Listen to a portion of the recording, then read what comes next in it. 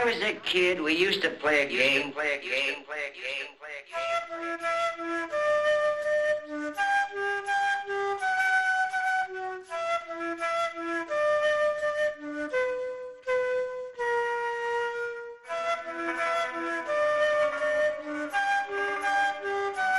I think you know the rules of our game. You know the rules. I have no time to play games. Sometimes I flow staccato, strip you of vibrato while you be acting macho. I try and switch it up. I see the games you play and the traps you lay. Not meant to fall in, but I'll let you play them anyway.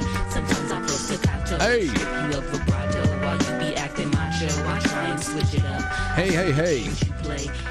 Ladies and gentlemen, it's 6:57 p.m. on the East Coast. It's the only time zone I acknowledge. Even when I'm on the West Coast, that's when I screw myself up and I say, no. No, it's still the East Coast. So I'm going to stay up until midnight when it's really 3 a.m. And then I have to come. It's just, I don't know. I like going to the West Coast and then I don't because of that. But I am here on the East Coast tonight on the 10th day of August 2022, and it is a Wednesday, and we've got some pretty great stuff to do. I want to do some of my announcements first, and I'm going to introduce you to our guests for the evening, and then we're just going to cast off into it wasn't that bad of a day as far as the weather goes. Still hot, but not like the last week and a half. Still hot, yes. In the sun, it'll drain you, but still really, really, really refreshing. All right, so thank you to all of my sponsors and affiliates on this Wednesday evening on the Quite Frankly affiliates page. You must go and check them out. You must go and check them out on the affiliates page. You know why? Because they are mom and pop organizations. The Mariners beat the Yankees again. You know, good. Fuck the Yankees. Good. I want to see them get humiliated at this point. Pathetic. When I see pathetic, anybody do something that they're supposed to be doing well, pathetically, I want to see them humiliated. Good. Back to this now. I would like to shout out a whole bunch of people that you can go there and check out. First of all, Rob's KungFuChannel.com. Lefty's hand-rolled cigars. I was talking to Blaze over there at Lefty's. They've been fulfilling a lot of orders for everybody out there. You know, it is cigar season, and we got Nordic Coffee. I was talking to the guys and gals at Nordic Coffee. That's riseandgrind.us. They are sending me 6 different individual roasts that can be that could end up becoming the Quite Frankly official coffee. So I'm going to be taste testing new roasts. I'll know everything about their origins soon. That's going to be great. Yes Cacao, Magical Botanical Chocolate, Wise Wolf Gold and Silver. I'm so happy to hear that many of you have been getting in touch with Tony and you have been buying physical gold and silver through Wise Wolf at quitefrankly.gold. And not even just physical, but you could also go off and do a, set up one of your IRAs. Physical gold. Jay Goulinel's there, Flip City Magazine, Awesome Hot Sauce, Apex Water, and then never forget Blue Monster Prep and Secret Nature CBD. Have a nice smoke tonight on us. All right. With that being said, quickly through our upcoming guests. Tomorrow night, I don't know if Rob's coming in. We'll see. He's had a very busy personal life. He's getting acclimated to some new projects he's doing, so I wouldn't put it past him if he's just tired and he still needs to get used to it, but who knows? He might be here. On Friday, we got Nick Hinton. He's an author, a researcher with a flair for the extraterrestrial and interdimensional. That should be fun. Next week, Noor bin Laden will be coming back on the 15th. George Alexopoulos will be in studio with us again. On the 17th, a short show, and then band practice afterward. On the 18th, I'm off because we have a gig at Garcia's. Ping Trip comes on the 19th. Rich Barris on the 22nd. Leo Zagami comes back on the 23rd. Jason Burmis comes back on the 24th. The 25th, we have Jay Goulinello and Rob in studio. Among other things on that night, when we do another nutrition night with Jay Goulinello, I want to ask him about testosterone, because we've been reading a lot about testosterone decline and all that stuff, and that is going to be one of a few topics we bring up.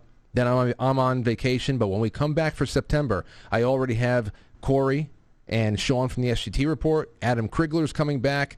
I have booked a Saturday night special for September 10th with Andrew Basiago. Andrew Basiago, he's an American lawyer and writer. And he speaks a lot about Project Pegasus. He's been on Art Bell and a few other programs that everybody knows, and he talks about his time travel experiences through U.S. secretive projects. Very, very interesting. Very interesting. Perfect for a Saturday night. I'm working on Sam Tripoli. Amazing Polly's coming back on September 20th. We got a lot coming on. A lot going on. A lot coming on. A lot doing for us. All right. So with that being said, I want to talk a little bit about our guest tonight. Not too much because we have him here. Why? That'd be rude just to talk about him in front of his face. My good buddy Nick, he's in. He is a political strategist. That's me being a grammaticist. He's a political strategist. But the first time, Nick, that we spoke, you were writing for a history blog, right? Yes. What happened with that? Do you still do any writing with that? No, actually, I don't. Why? You were good at it. Right. So after the site had got attacked, I just decided to just let it go and pursue other things. Wait a second. Stuff that was, so came back, I think 2 months into the whole writing situation. The site was attacked. I guess they call it a DDoS attack or whatever the case is. And then I started receiving phone calls from individuals saying that, hey, whether I wanted to sell the domain name for the site or whatever the case, I stopped using it. What was it again? Republicus. Okay, yeah. Republic US, US, Republic US. And so, I mean, that name is a name that's pretty easy to remember. So I see why people will call me to take that name from me or whatever the case is. But I just decided that I wanted to get a little bit more deeper into politics and steering people into pursuing office and stuff like that. Make a change in New York City here. I was going to say, you are in the middle of one. I mean, you are in Manhattan, no?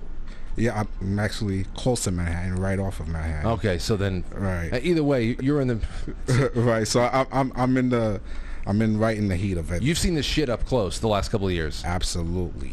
So maybe we have some time to talk about, especially in the second half. I think we will. Right. But it's good. It's great to have you in finally. You were on the show once before, but you called in twice before. Twice? Yeah, it was twice. Okay. Well, this is your third time on, and then we hung out at the Mines thing. Right. That was fun. Great event. Well, I got some grab bag stuff that we can sharpen our knives with, so let's just jump into it. The first thing I want to do with you is a headline from MSN, which I thought was kind of sad, but also in a little way kind of funny. Here it is. A scammer rips off an 11-year-old boy at a lemonade stand with a fake $100 bill. Now, that's very sad when I think about it, because if I was 11 years old and somebody gave me a $100 bill, I would think, oh my gosh, I can't believe I did it. And then the man bought $20 worth of snacks and drinks from Jeremy's cooler, and the boy plans to use the profits to keep building his business while sending a portion of funds to people in war-torn Ukraine. He was sending his lemonade money to... Oh, man, I didn't read this part. Oh, no. Oh, jeez. You think this story is true? Maybe not. This could be an AI-generated kid, to be honest. This might just be an... Oh, well, this just got deeper, didn't it? But suspicion started to nag at Jeremy after a customer walked away from the stand where, aside from lemonade, he sells popcorn, cotton candy, and a variety of sodas. KCPQ reported the $100 bill the man had given him didn't feel right, and its coloring seemed off. Jeremy went to a nearby gas station where a clerk gave him the bad news. Nope, it's not real, Jeremy said. But don't worry, Jeremy, neither is any of the hundreds of millions of dollars and billions we've sent to Ukraine before this. So, I don't know. Poor Jeremy. I mean, times are hard right now, so people are counterfeiting everything. I swear I didn't see that Ukraine thing. I just grabbed it because of the headline. Right. I don't know if I should even believe that story now. Considering that, it was a pitch towards Ukraine and everything. So... See, everybody's pitching in, Nick. Right. Everything is sympathy for Ukraine. Everybody's just pitching in. Here's one for you. Now, I thought that this was interesting because I was following some stories that had to do with Florida and herpes that was being spread by these macaque monkeys. I always thought that they were macaque, and then somebody said, no, they're macaque. So macaque is spreading herpes. Monkeys spreading herpes. Yeah, but this one is in Tasmania. And then we'll get to just a reminder of what's going on in Florida. Tasmanian City Park monkey enclosure intruder, possibly exposed to fatal herpes. So this guy jumped into a monkey enclosure in Tasmania, and I didn't even know that there were fatal strains of this shit. A zoo intruder in Tasmania has exposed themselves to potentially fatal herpes after breaking into a snow monkey enclosure to collect coins from a pond. Think about how desperate you got to be in the first place. Authorities have urged the person to seek immediate medical attention for the disease, which can cause blistering pain, muscle aches, respiratory distress, encephalitis, and neurological dysfunction. We pray for him. But remember, this is going on in Florida. Roving ban. Look how angry that one is. Forget Florida, man. Now there are Florida monkeys. Roving bands. This is from 2 years ago. Feral, herpes-ridden. Where did the herpes come from? I just don't get it. They probably injected him with them. What was that whole thing? There was monkeys. You remember in the crash? There's a truck crashed in Pennsylvania not too long ago. It was right around the time everybody started talking about smallpox. Mm-hmm. And then now we got this monkeypox thing, which apparently the vaccine is the smallpox vaccine or something similar to it. Right. Interesting, huh? Super interesting. And not even that, the vaccine, from what I'm hearing, these guys are still getting monkeypox. I'm glad you bring it up because I have a 1 minute and 45 second clip here from ABC something. They're reporting some guys, I guess most of them are gay. I have to imagine all of them are. They're reporting on getting monkeypox after receiving first dose of vaccine. Just listen to a little bit of this reporting because it's odd. I got a shot and I was infected a few weeks later. The lesion ended up getting bigger and worse. More men now coming forward saying they still got monkeypox even after their first vaccine dose. Even though my case was mild. See, smallpox and monkeypox vaccine. This is another case of COVID, man. Very painful. A week after his first shot, lesions appeared on his body. Because of the long incubation period, it's totally possible that I already, were infected. But, you don't know. When you get vaccinated for monkeypox, you have to give this time for the antibodies to form. Dr. Carlton Thomas answers monkeypox questions on his social media and says there's a sliding scale of protection. I'm sure there is. 2 to 3 weeks after your first shot is it's good. Waiting 3 to 4 weeks after your first shot is better. 2 weeks after your second shot is the best. Today, there's 2 shots that go along with this. I feel so bad. I feel so bad for people who have been yanked along, and this still is mind-boggling to me. That it's still so primarily gay. That's mind-boggling. Well, it feels like deja vu all over again. Yeah. I mean, we have vaccines that don't actually inoculate you from the disease. I don't understand what's going on here, but no, I don't think anybody does. But they still line up. And I don't know. I know where we're going from here, Nick. I just don't know where we're going. I just don't know. I'd rather get bit by one of those herpes monkeys than have any of that shit injected into me. At least we know exactly what the hell's coming from the monkey. Yeah, but my problem is that the city right now, especially where, the places where I'm around, I see these guys lining up for the vaccine. The problem I have is that there's not an emphasis on trying to get these guys to stop going to these events where the disease is spreading, if you know what I mean. Yeah. We got to be a little bit, Well, those guys there too, what it tells me when I was looking at those guys in that video, it's telling me that they either took the shot and then went to a bathhouse. Right. Or they took the shot and the shot gave it to them. If they are in a monogamous relationship or if they don't have any partners, I mean, it's one or two things. But again, I don't understand how this can be so. I don't know. Other people said, "Hey, could it be because of the other shot?" And if that's the case, there's far more heterosexual people who have taken that shot than gay people in this country. Consider the populations are so skewed. So then, why isn't monkeypox more spread across all those demographics. So what you're saying basically that the COVID shot is interfering with the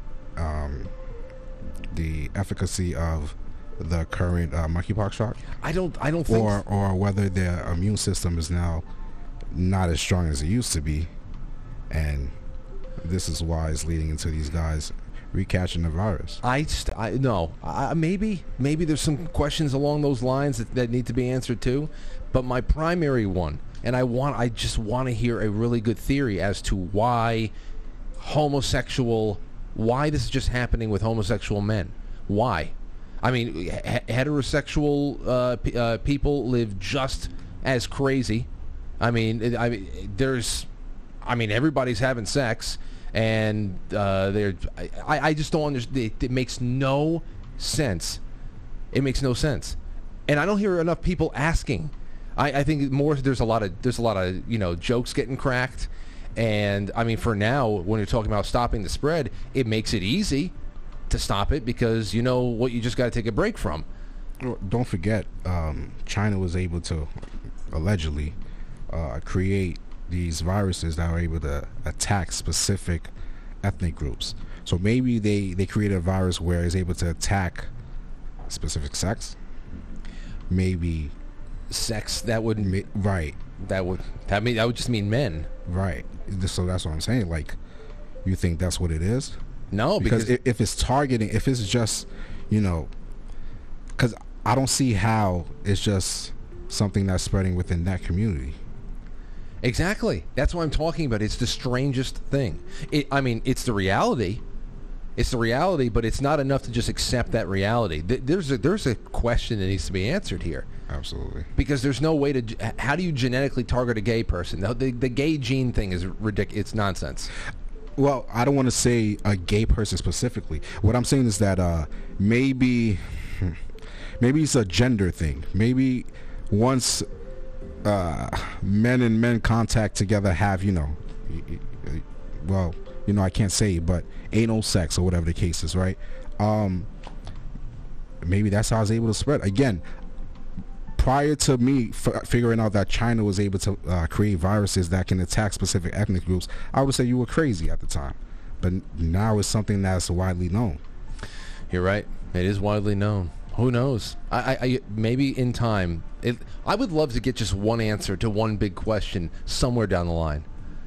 I think we all have our... we'll talk about Trump and we'll talk about the whole bunch of other things tonight. But a lot of it is just our theories and of course, piecing together pictures from whatever the hell we can find lying around in open source. And I think a lot of times we get it pretty spot on. But as far as confirmation goes, who the hell knows? We're going to be right back, though. Nick and I are... Me and Nick No. We are going to have a good time tonight. Don't go anywhere. Stick around. Pass this to one, to all, whether you're watching live or on demand, and we have so much to jump into. So I hope you've kicked back and relaxed and made yourself comfortable. Be right back. Everybody else shit. Fuck. Everybody else shit. Fuck. Everybody else shit. Fuck. Everybody else shit. Fuck.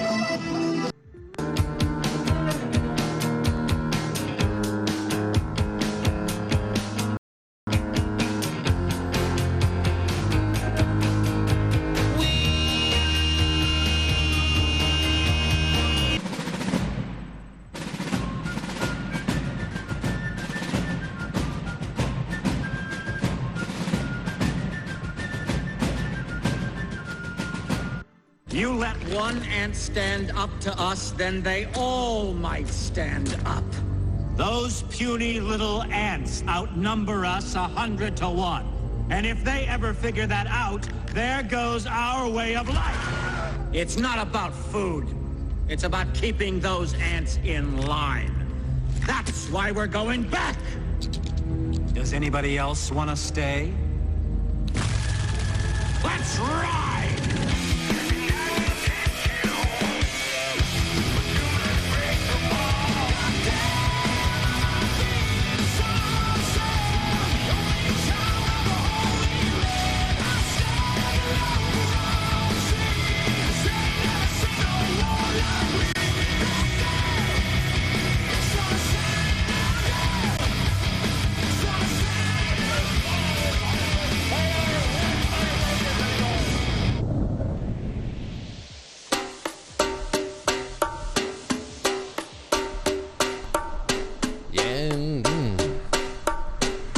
All right, 7:16. So much going on this week. Welcome to the show. This is not the pre-show anymore. We are right in it. Right in it. You can give this episode a thumbs up. That would be wonderful. Share the link with everyone you know, and you can contribute either by calling in a little bit when we open up the lines, or you can send a super chat to quite frankly superchat.com. Quite frankly superchat.com. It doesn't matter where you watch the show. Everybody can send a super chat in and have it read on air. And remember, all you got to do, just send one in this week, and before Friday night, we're going to read it off. So you have to get it in before like midnight, Thursday going into Friday. And you are in the running.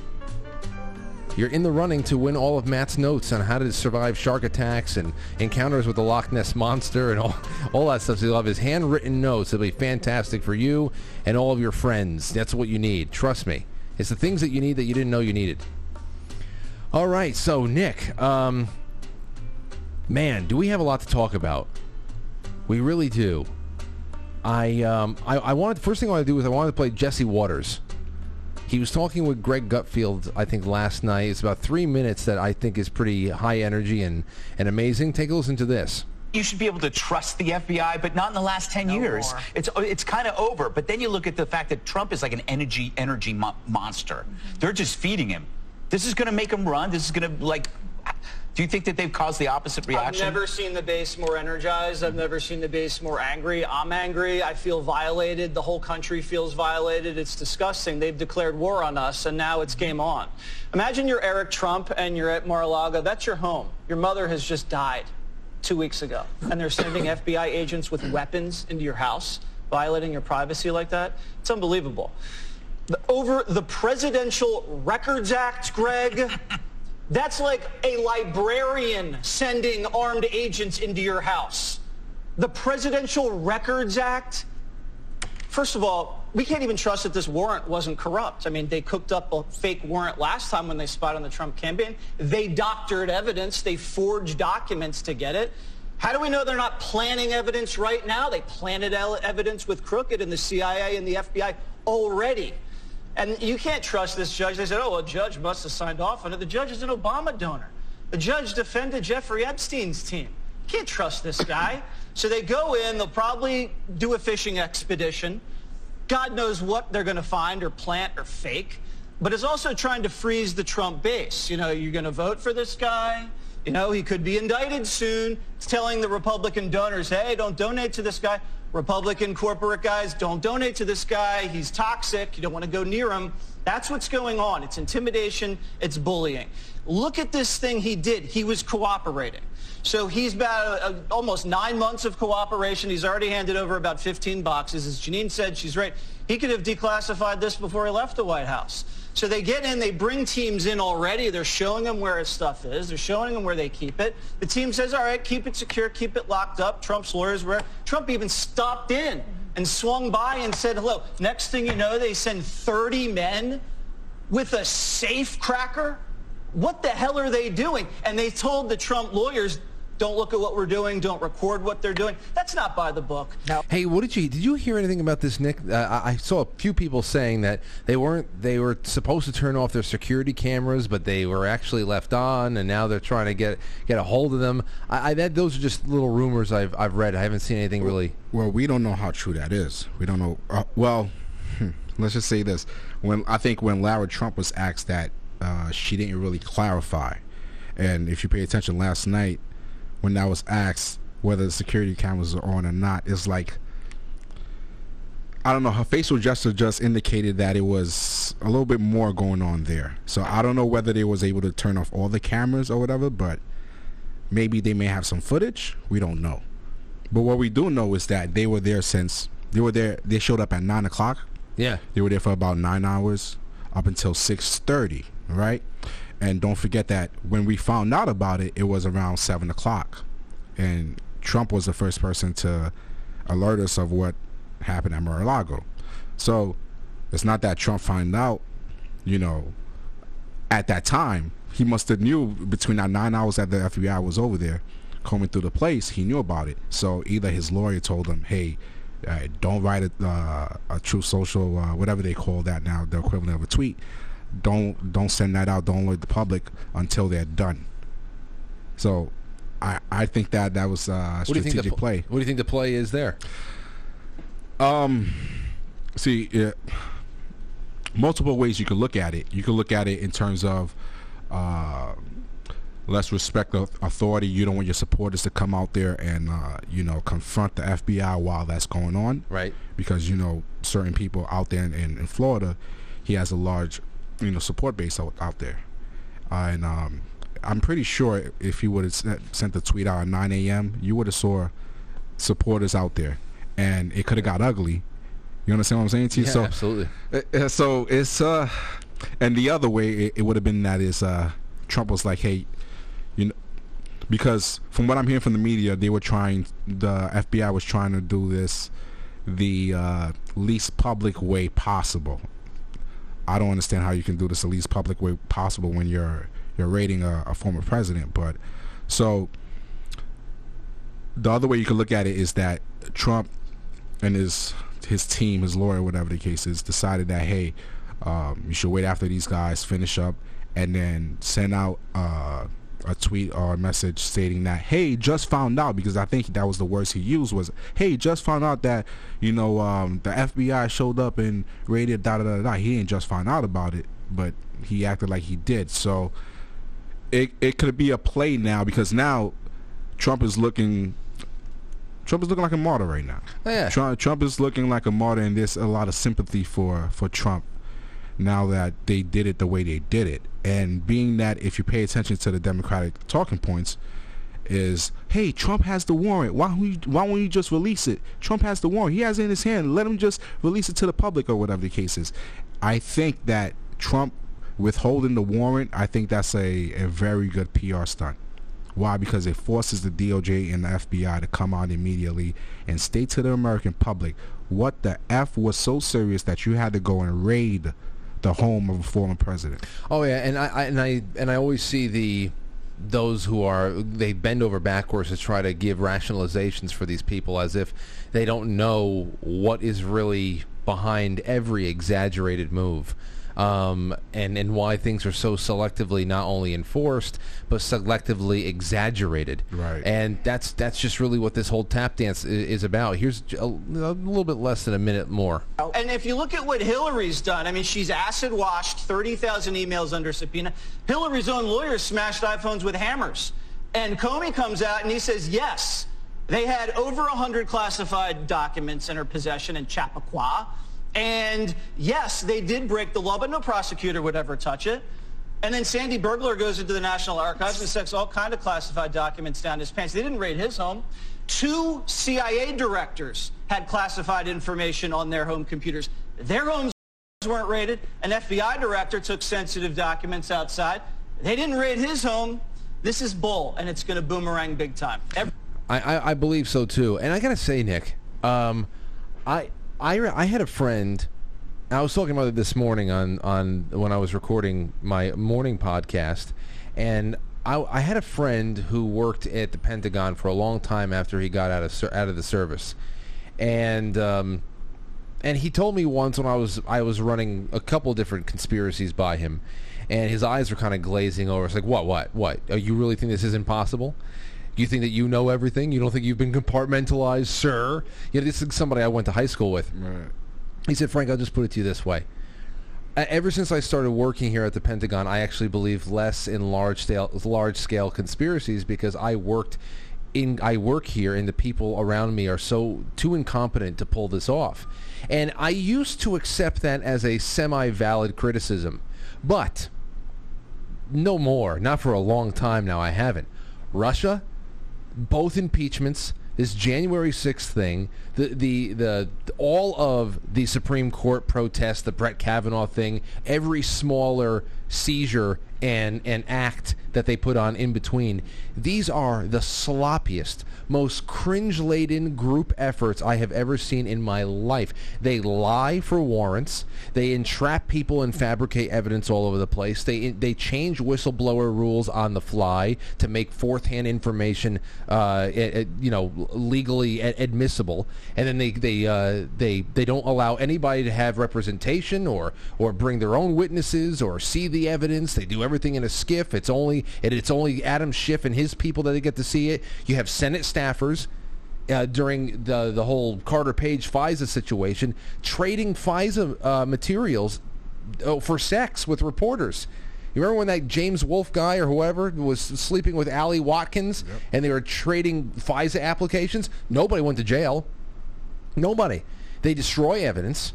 The Robert Mueller team wiping their own cell phones alone. I mean, Jesse Waters just talked about evidence being destroyed. Refuse cooperation. They make accusations without carrying any burden of proof. And then they even have these cheesy romances that are exposed along the way. The Lisa Page telling Peter Strzok, he's not going to win, is he? And Peter going, no, baby, we'll stop him. It's like this is so bad. I mean, the only reason why they're able to do this is because the media's in on it and it doesn't get any critique. The judges, like the Epstein lawyer, that personifies the justice system. So yeah, I mean, I do believe it. I mean, they're completely fucking incompetent, but they just own everything. But think about it like this, Frank. It's been a while since the actual American people, the American people largely, has actually entered politics and served their country. Yeah. So what we've had is politically connected people for decades. I'm talking about, you couldn't get into politics, Frank, without being a part of the crew. You understand what I'm saying to you? So this person was married to this person, that person was married to this person, you're finding out a judge was this person. Like, you're like, what the hell is going on here? So it's just one big happy family that we don't know about, the regular average American doesn't know about, but these guys are interconnected. So the reason why they're able to pull these things off is because I think it's just something that's preset. It's just something that they're like, hey, we're gonna have to play this a way where the public thinks it's legit. Let's give the impression that this is a legit investigation, like the Robert Mueller investigation. But where Republicans were stating, no, we're gonna let Mueller finish. We're gonna let him finish. No, he's not going to be able to fire the special prosecutor. Whatever. Even obtaining a special prosecutor, the way they did it was illegal. The way they did it was illegal, but that did not deter them from going through and deleting information, which was another thing that was illegal, which they did. Peter Strzok, not even that Congress. If you think about it, Republican Congress gave the DOJ criminal referrals on, I think, about 4 people. Andrew McCabe lied. Comey lied. Right? And none of these people got in trouble for that at all. These were bold-faced lies. Not even. These were bold-faced lies to the attorney, to the, what was it? The Inspector General of the FBI, who stated that yes, the guy did lie. They changed the wording from lying to lacking candor. Right? Yeah. It's just like right now, no one's above the law, right? No one's above the law. Now that is Trump, no one's above the law. But before, when it was Hillary Clinton, no reasonable prosecutor will ever bring a case. Come on, guys. Well, come on. You're talking about changing of terms. That was another thing. Another thing that they changed with Hillary Clinton, because at the very least, I know that the hardest thing to prove ever is intent, because then, of course, you have the human heart. What was the intent of the action? But at the very least, you had gross negligence with Hillary Clinton, and that's when Peter Strzok was actually the one that suggested the term extremely careless instead of gross negligent. And grossly negligent. It's all. I mean, it's little things too that we even fucking forget. The Fusion GPS testimony. Remember that? Yes. You remember Dianne Feinstein leaked the Fusion GPS just so everybody else can see what the answers were prior to. She leaked the testimony, Fusion GPS, and blamed it on having a head cold. Yes. Having a cold for the first time in history. A cold caused somebody to leak. And the thing is, we know Dianne Feinstein doesn't run anything. She doesn't run any tech at all. It was one of her staffers that did it, right? But she had a cold. That's how stupid we are. We think that these people are running their Twitter game or whatever the case is. Their staff are just tweeting stuff out and we're reacting to it or whatever the case is. Yo, Frank, we have to come to the realization that these people do not represent us at all. It's just a baloney and lies. And well, we're gonna discuss it, so I'm not gonna move ahead on some of this thing. But if we don't push forward with taking back this country, we're gonna end up in gulags, I believe, very soon. Oh, I know what you're getting at. Right. I have that, and I have that in a second. I really do. I wanted to, here's what I wanted to bring up. So yeah, obviously, like I said before, when my buddy said I don't believe in conspiracies because I think people are too incompetent, but I think that's exactly how this has gone down. It would be exactly how it would have gone down if these kind of morons were involved in a conspiracy.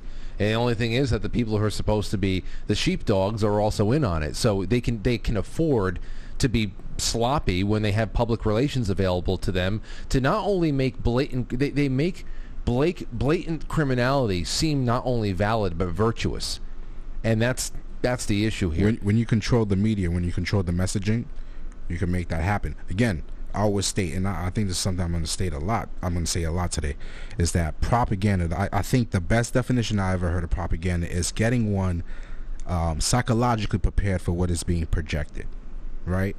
So the reason why we hear these things where it's like, hey, Trump is a criminal, and he's a fascist, and this is what they're projecting. So when they bring these cases or when they bring these allegations, certain people are going to believe it. You understand? Like today, I was in Manhattan and I was walking by the tower, and on the street, across the street from Trump Tower, they had someone wrote in chalk that no one's above the law. You know what I mean? The phrase that the Democratic Party is pushing now. And that criminals work here. And it was an arrow pointing to the tower. Right? So obviously they know that a large swath of the population is going to believe this. Right? The only way these guys are able to do what they're doing is that they have a base that is believing the lies, because they wouldn't be able to do it. You understand what I'm saying to you? If the left and the right was to come together and be like, yo, these people are lying, get the heck out of here, or whatever the case is, and we're protesting together, they would not be able to arrest any person in this country at all. Look what happened in Sri Lanka. Sri Lanka was both sides coming together and saying, no, this government is corrupt. Right? Yep. The reason why you need propaganda to keep two sides separated is because you don't want them looking at you. And so here where we are now. Did you see the I don't know, it was a clip of, I don't know, maybe about a 2-minute clip of people in I think Texas that were they were interviewing, I think they interviewed only black people, black Americans in Texas, about whether or not they believe that there is a recession. Said that the Biden White House is saying that there is no recession. Do you think that is true? And every last person that they are talking to just went off. And they're coming with some real world, some facts. It's real world stuff. It's kitchen table. It's like you can say, I don't care what the hell you put out there in some air conditioned studio in Washington D.C. You can't hide inflation. The fact that I know what it takes to fill up my gas tank, and it's commensurate with the booming prices in the grocery store, with the booming prices here and there. They see this, and as you're saying, you said the propaganda needs a base that is willing to consume it. Obviously, in a country of 330 million people, you're always going to be able to pick out at least 30 million stupid asses. Right. But average people that cross all traditional demographics, they are seeing the same things, and it really just comes down to, are they comfortable enough verbalizing it? Because everybody's seeing the same damn thing, and I think that it's going to be much, much harder to keep projecting this illusion onto people. Which is why they need to take Trump off the playing field. Exactly. Because even black people who are opposed to him, I'm talking about people who are now calling my phone. Some people I don't answer to, you know, because the disrespect at the time was a little bit too extreme. And, you know, you can't call me now because everything is high and you're noticing that, my guy was doing a very good job. You can't call me now and be like, oh, I'm sorry. Nah, you can't. But black people are noticing. Black people are absolutely noticing that, you know, things have went up. Again, gas, grocery.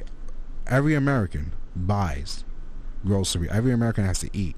So that right there is an indication of the Democrats are not able to run the country the proper way at all. So I really don't understand how there hasn't been. They're voting Republican. But here's what I don't understand, and unless you think that, I mean, this would actually be the most obvious thing in a big city, that the elections there would be you know, kind of smell like shit anyway. But I can't imagine.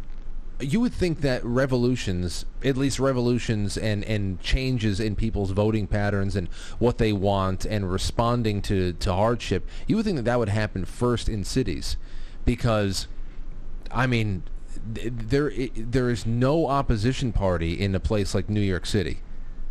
Barely. So, I mean, what are you seeing with your I mean, you already said there's certain friends and family that you don't even give the time of day to now because they're so vehement or virulent the first go around. But what do you get gauging from your neighbors, from lifelong friends in general? Well, because everything costs more now, so, and some of them got fired. So some of the black people that I know, cousin, who the thing is he doesn't like taking shots. He hates shots or whatever the case is, right? And being that it was the Democrats that was forcing it, or whatever the case is, that opened that right there. That was the point that opened his eyes for more information. It wasn't that.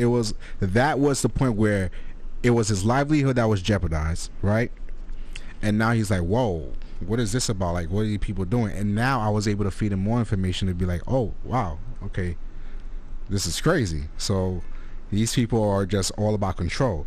So whenever I go to barbecues or whenever I go to events or whatever the case is, right, and people always come up to me and be like, hey, want to talk politics, I always want to be like, you know, I'm not really down for the politics right now, but what I would say is that you voted for this, right? You guys voted for this. Yeah. And it's not my fault that you guys voted for this, but we can make a change going forward. So in 2022, help me, and in 2024, let's make America great one more time.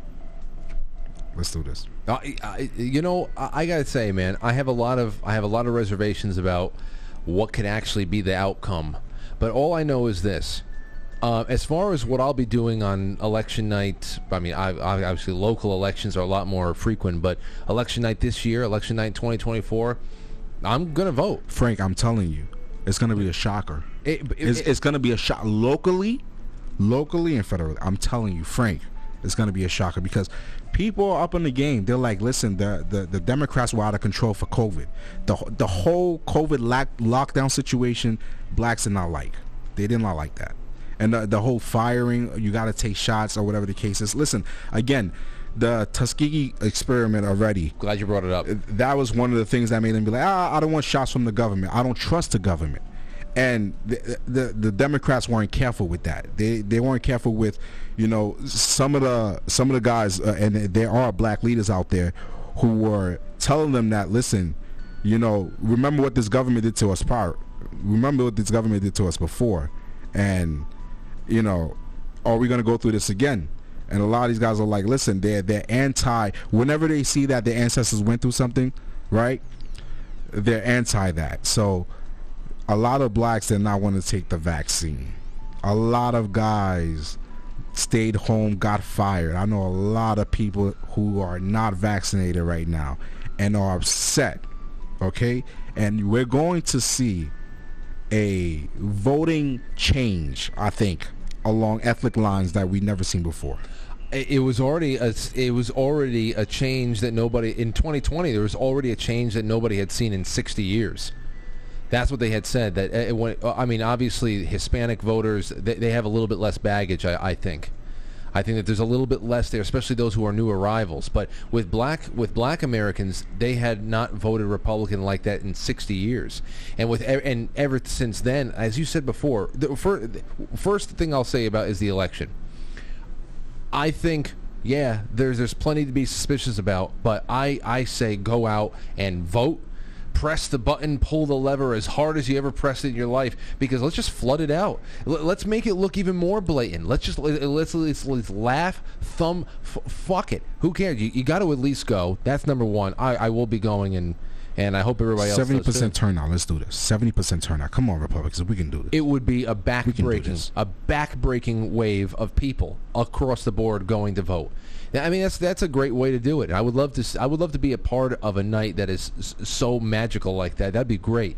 The other thing there too is I'm glad you brought up the Tuskegee experiments there, because that was one thing that I was hoping. I said I hope, and I know that it kept up there because the reporting was very, very clear that the one demographic that was woefully under-vaccinated was black Americans, and I was applauding the whole way. Said stay strong. And what they do, I hope that they started resenting this too.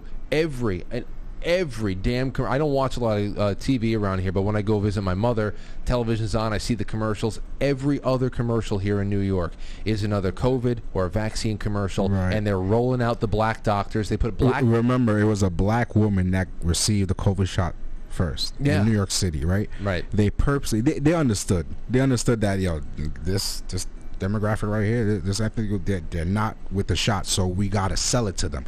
So I remember seeing a video of a black woman. She was a little bit chubby. She was older or whatever the case. She was like, I'm taking the shot. I'm taking the second shot. I'm taking the third. And we like, Grandma, come on, are you serious? Like, yo, get this lady out of here, please. I mean, so.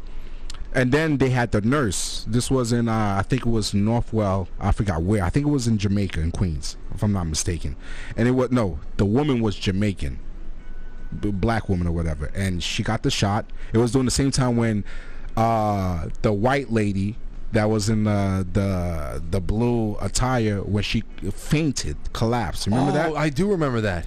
It was around that same time, right? So... And not even that, they brought that black lady back. They brought her to the White House, I think, recently, and gave her some kind of award. Like they were just saying that you guys are heroes or whatever cases. Yes, you got black people to take the shot, more black people to take the shot or whatever case. Because again, I think the black population, in terms of people who have taken the shot, I think the black population is probably the ones who were least likely to take the shot or are less vaccinated right now, to be honest. Or like in the case of my stepfather, his employment was tied to it. He said he was forced. He was forced. And not only that, he was forced by his job to get boosted. I said, Skip, at the time, you've got to stop. You stop. And so he got boosted because of his job, but he got his first one in December of 2020 because he had to go have a kidney surgery done. He had to have surgery in like maybe a week or so before Christmas in 2020. They wouldn't put him on the table without, and this was the week that the shot existed. And I have a friend, I have a couple of them, but I have one friend that's a little bit more closer to me than others. You're saying that they wouldn't operate on him without him being vaccinated? Absolutely. Oh, I have a friend right now. Who lives in the Midwest, and he's in the same boat that my stepfather was in, where he's doing dialysis. He has my other buddy actually has a kidney donor waiting. A friend of his was sized up. They're ready to go. Everything is ready to rock. He has been waiting around and just still on a dialysis schedule for a year now, even though he has a kidney, because he refuses to take the shot. I mean, this is insanity. This is insanity. If you were to describe this to anybody 50 years ago, this kind of a situation, they certainly wouldn't say, well, that's definitely America. Right. I mean, presidents being raided, that's definitely America, right? I mean, we don't recognize our country at all anymore. Every line, every barrier has been crossed. So, I mean, this is just par for the course. Yeah, no, it is. It's incredible. But but we'll see what happens. We will see what happens. You were making a great point, though, before, because I saw what was going on. I saw the tweet from yesterday in Ukraine. This guy, he's an opposition MP from one of the parties that Zelensky guy banned in the country. He was released on bail from a pretrial detention center, and he was met by who they call themselves local patriots, who broke his nose first and then forced him to kneel and apologize to the Azov brotherhoods and formations, which are largely known as pledge allegiance to the Nazis. The Nazis. Here, look at this. This is So what do you want to say about this? Because you had sent this to me originally. Right. Honestly, this is what's up for conservatives next. If we don't take what just happened to Trump seriously, I'm not talking about violence. I'm talking about less the humiliation. Right. No, I'm talking about that we have to galvanize. We have to come out here and vote, because this is going to be us soon right here. They're going to make you apologize for being a Trump supporter, right? Being a MAGA person, an America First person. They're going to make you apologize. That's what the Biden administration wants to make you do. Remember, the Biden administration is in control of Ukraine. They did that. They understand how to do that. The CIA knows how to do that. You understand what I'm saying to you? So this is what's coming to us. Banning political parties. This is why they're calling the right wing or Republicans terrorists or the extremists or whatever the case is, right? So play the clip and have people see what they did to him. Yeah, there he is. He starts getting slapped around. He's getting slapped around, and then of course they humiliate him with the green paint, and he gets paraded around and made an example of. This is outside of all of the footage that we saw coming out months ago of people being stripped of their clothes and hogtied. Put your knees down. Yeah, get on your knees, stand before the statue, and say Nazi phrases. Go ahead. This is what's waiting for conservatives. Say Joe Biden's the best. Say Barack Obama was the best president in the United States. This is what's waiting for conservatives if we don't take this serious. Again, Ukraine, this is not Ukraine's doing. This is not the Ukrainians people's doing, okay? What you're seeing right now is a State Department run operation right now, okay? So they released them and recorded it purposely. This is a message that they're sending to other opposition members in the country, okay? Just like the message was sent with Trump and raiding people and getting congressmen seasoned congressmen telephones in the airport or whatever the case is.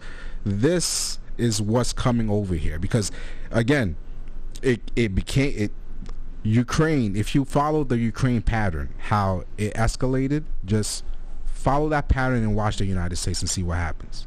Even with the whole well, I don't want to jump off topic, but even with the whole farming situation, if you follow Europe's progress, you'll know what's coming over here. You're right. Although the pushback against those the farming emissions protocols and all that stuff, that was great to see.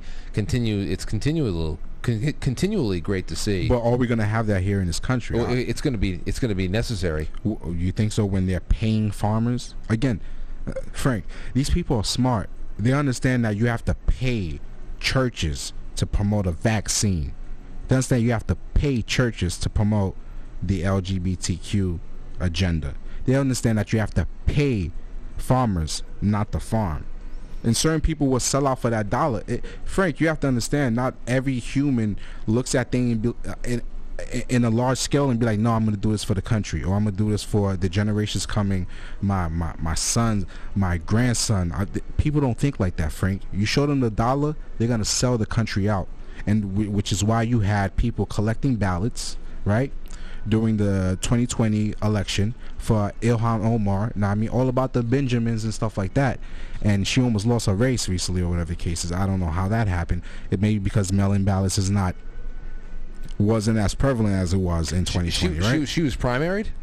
Yeah, she was primaried. She almost lost it. Yeah, I think she got 50% of the Second person was at 48%. Wow. He was just 2% off. I think Rich Burris, who you have on the show a lot, that you were speaking about that last night. Ilhan Omar almost lost. I think she won by 3,000 votes or something like that, or is leading by 3,000 votes. How many friends you have that are in Alexandria Ocasio-Cortez's district? A few, actually. They never see her.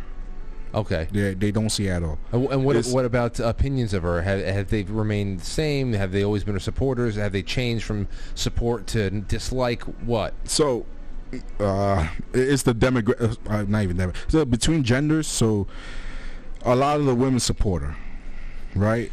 A lot of the women, they want to be her. That's another show. Right. That's another show. Right. So, the men, they're like they're not really into it or whatever the case is, but a lot of the women support her. You know what I mean? Because they see her in themselves. So and they want to be her. Just like the Congress, the person that's running for Congress, who was running for Congress against the Democrat, the incumbent. She said during her interview she wants to be the next AOC. It wasn't even serving the country, and I don't even think she was born here. It had nothing to do with serving the country. I want to be the next AOC. It's American Idol. It's like, this is crazy. Like, do you not understand what Congress is about? No, I just want to be the next AOC. I want to run. She doesn't know what Congress is about. This is what I want to do. That's definitely not a prerequisite. You don't need to know anything about the Constitution or anything. Nothing at all. No, you have to just say things. Constitutional is a euphemism for things that you like. Unconstitutional and fascism is a euphemism for things that you think are mean. And pretty much how American government works for all of these people is that, if you get a simple majority, it's a law.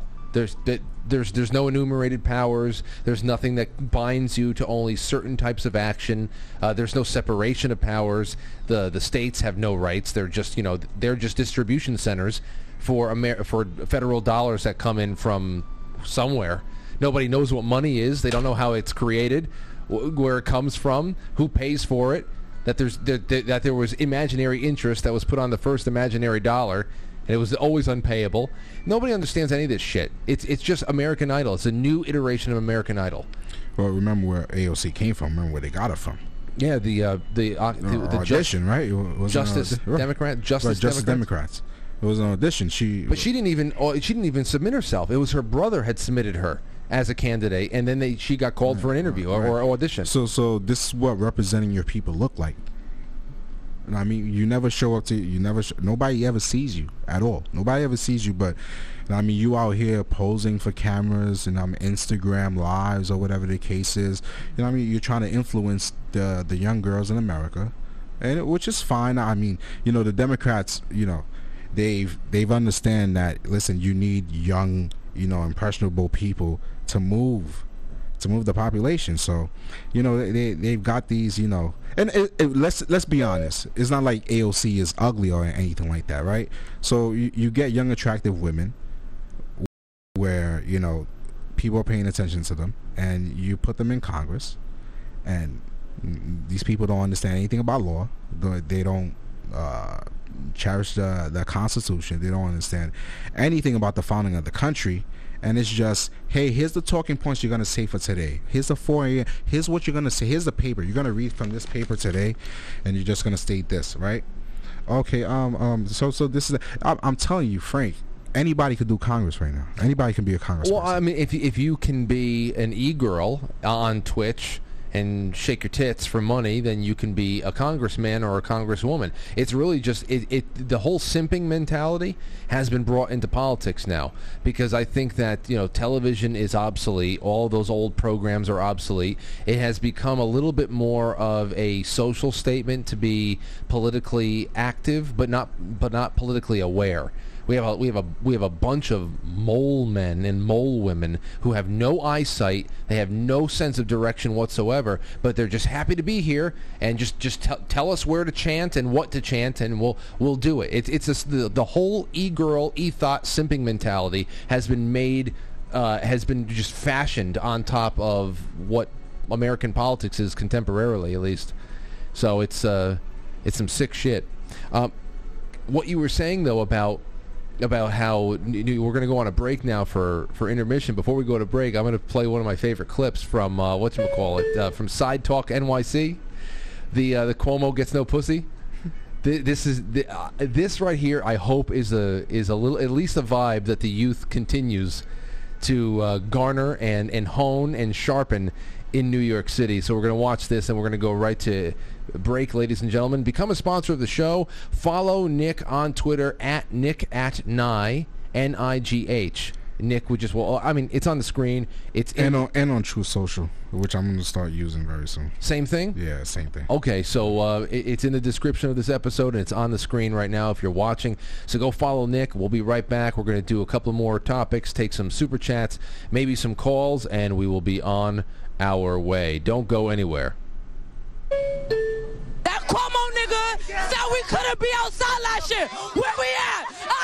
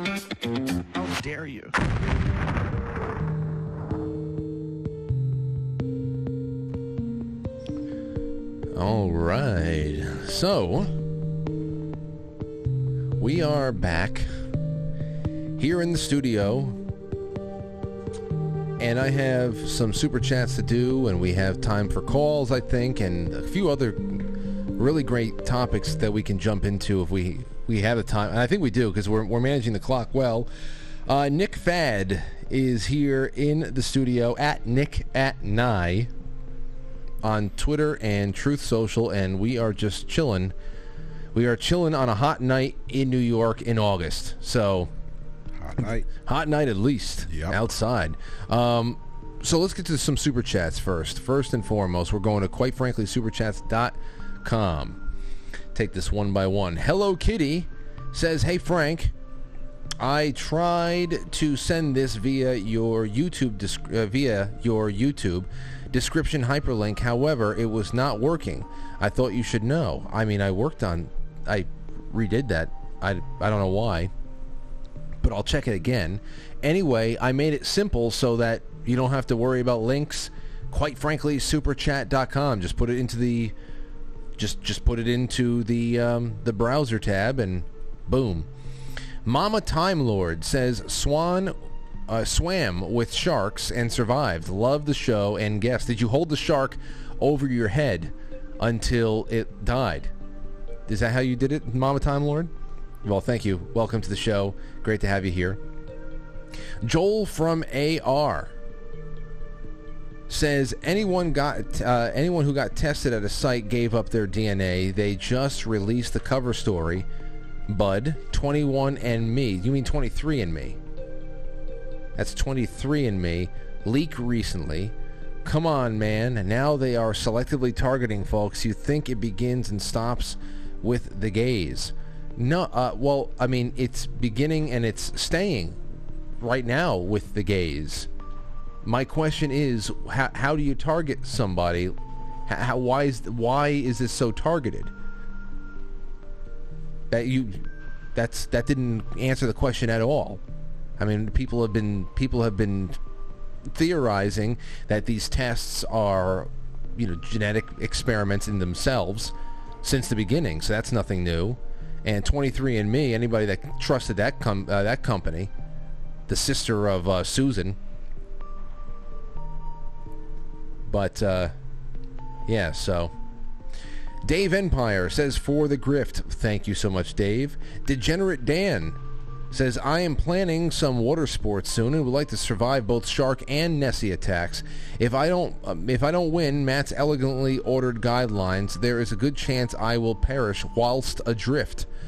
That is the most Matt way of saying that.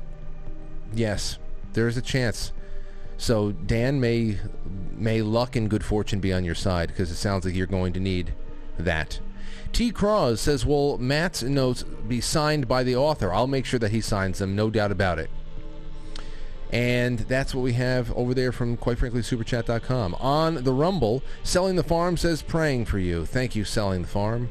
It's always good to be prayed for, and I prayed extra hard last night, especially since Sean Morton said that we are through the Lion's Gate and that all human intention is magnified tenfold over the next couple of days. So I prayed really hard.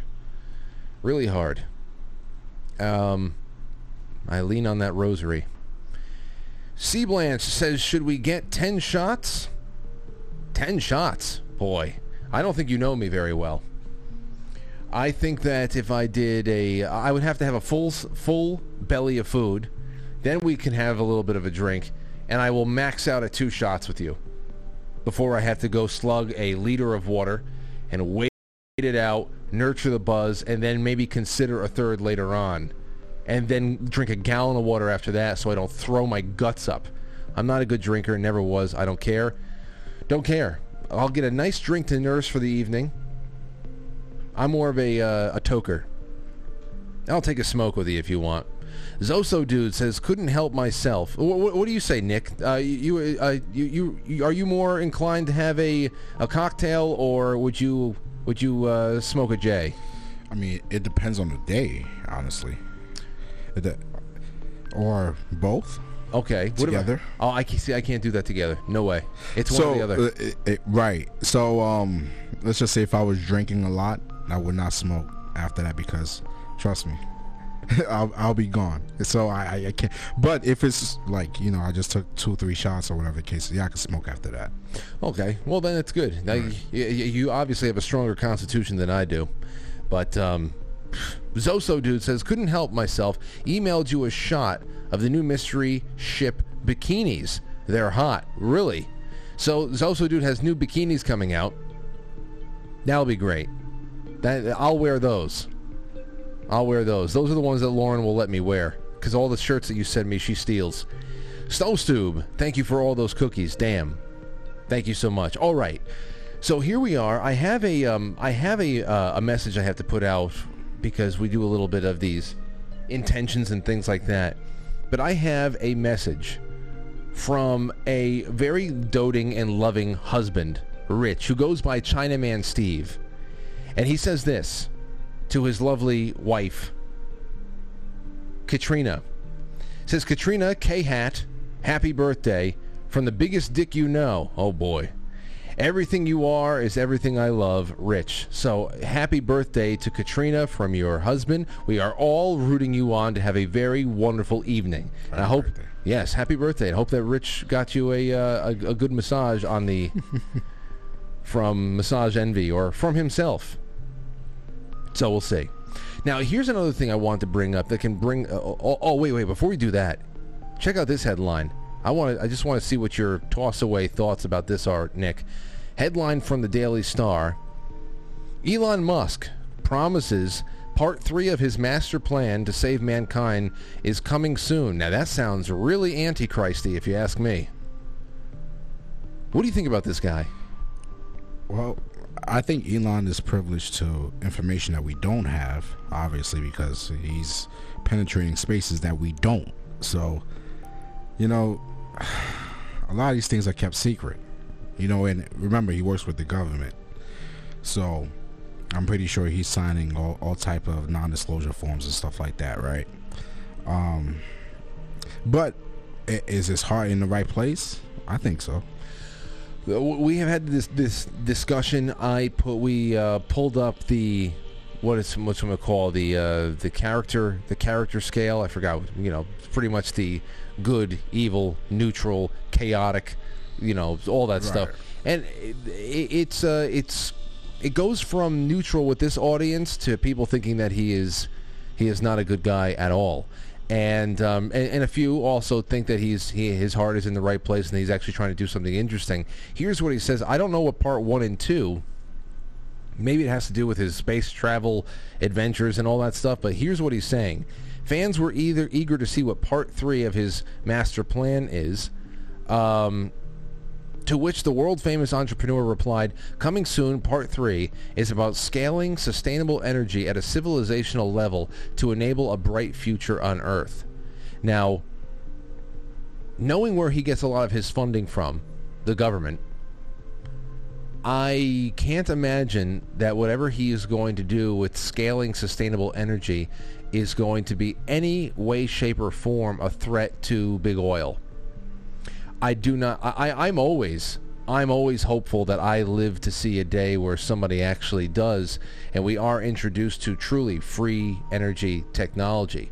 These, you know, a small cube that can generate all the power that not only a house but an entire neighborhood can. That's just drawing from the ether, and that is not taxed or is not. It's not running up a bill. There's no meter on it, anything like that. I think the localization of energy production would be so immense on a liberation scale as far as cost of living goes, because everything is tied into it, the cost of producing even food. Right. So, I mean, that's something that sounds obviously very possible, but impossible in the way where, as we were saying before, the club members that we're up against and the types of investments they've made over the last century with just oil and everything else, how the hell do you ever supersede that without them being in control? Well, they're always going to be, well, I don't want to say they're always going to be in control, but they're in control right now, because even when you take a look at some of these companies like Lockheed Martin, who Comey has ties to, or other people have ties to, these individuals in our government are able to, you know, get the goods on certain technologies before we're able to get the goods on them. You understand? So, and that's one of the reasons why I think money is being moved around. I think that whatever change that they're trying to bring about, whether it's interplanet or whatever, I think that the first people who are going to be doing that is the elite, followed by the politicians who serve them, right? So with Elon, here's the thing. I think that Elon wants the average person to be able to experience the same things, right? Again, does he work for the government? Does he have contracts with the government? He does, right? So, and again, I don't want to say that this whole quest for, you know, changing the energy that we use, whether it's fossil fuels or going to something cleaner or whatever the case is, I'm pretty sure this is tied into a larger scheme. It's just one part of where they're trying to get. So maybe they're trying to build some kind of society that's, you know, again, intergalactic, I think is what they're pushing for, right?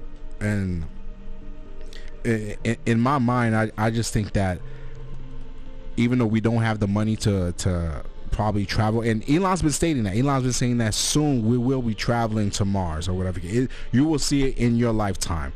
Whether they can make it affordable or not, we know who are going to be the first people to get the dibs on that.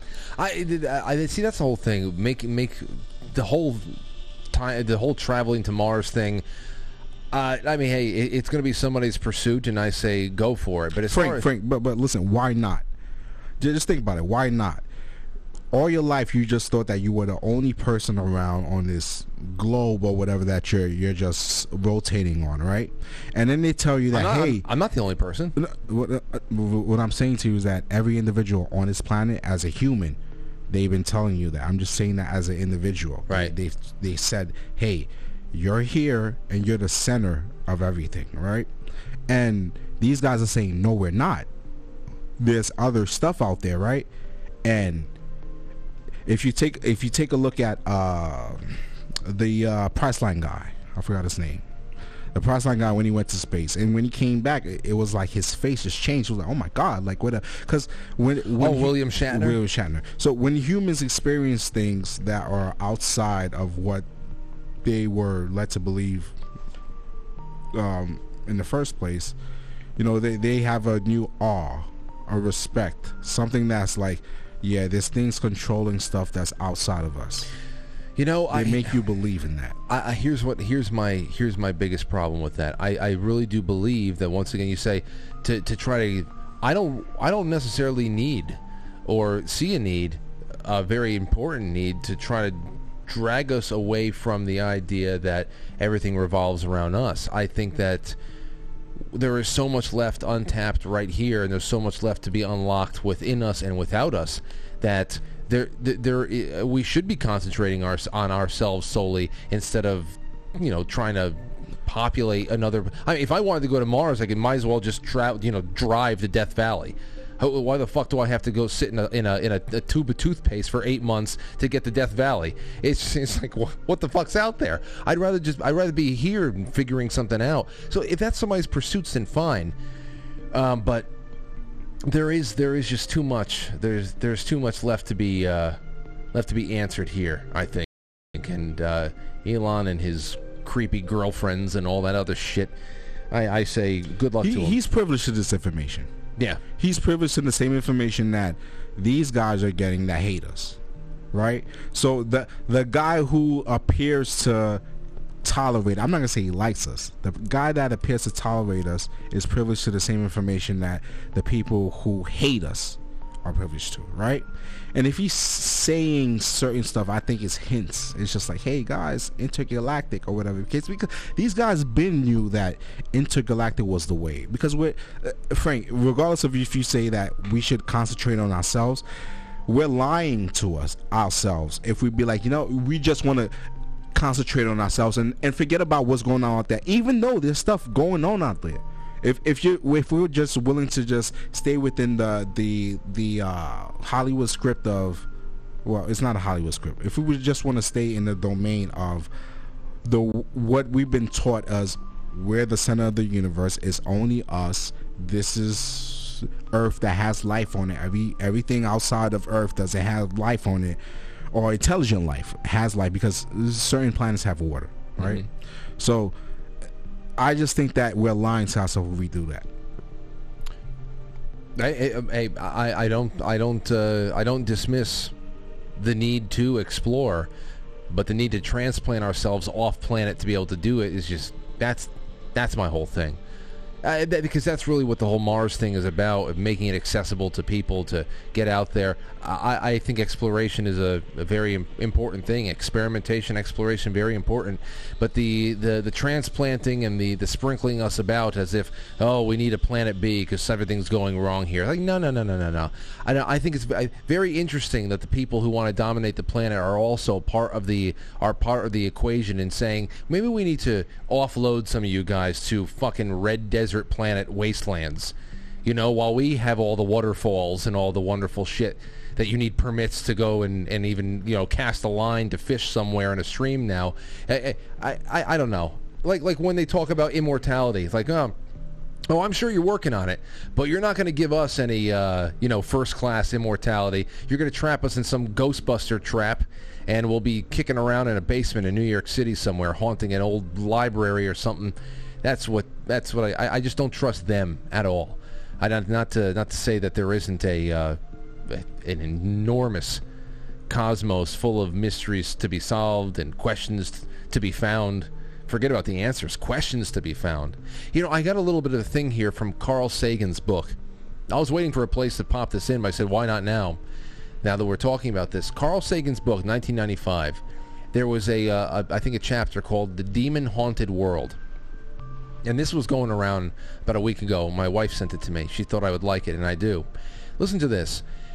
He says, since science is more than a body of knowledge, it's a way of thinking. I have a foreboding of an America in my children's or grandchildren's time when the United States is a service and information economy, when nearly all the key manufacturing industries have slipped away to other countries, when awesome technological powers are in the hands of a very few, and no one representing the public interest can even grasp the issues, when the people have lost their ability to set their own agendas or knowledgeably question those in authority, when clutching our crystals and nervously consulting our horoscopes, our critical faculties in decline, unable to distinguish between what feels good and what's true, we slide almost without noticing back into superstition and darkness. The dumbing down of America is the most evident in the slow decay of substantive content in the enormously influential media, the 30-second sound bites now down to 10 seconds or less, lowest common denominator programming, credulous presentations on pseudoscience and superstition, but especially a kind of celebration of ignorance. And I think honestly, if the country was more into like understanding how the universe works, I think we would be a better off society, honestly, because we will understand duality. We will understand that, hey, men are men, women are women, negative, positive, whatever you want to call it, right? We wouldn't argue that. We wouldn't be like, hey, you can be trans or anything like that, right? I think that if we really were to be the America of the 19th century, right? And it's not necessarily occultism or anything like that, right?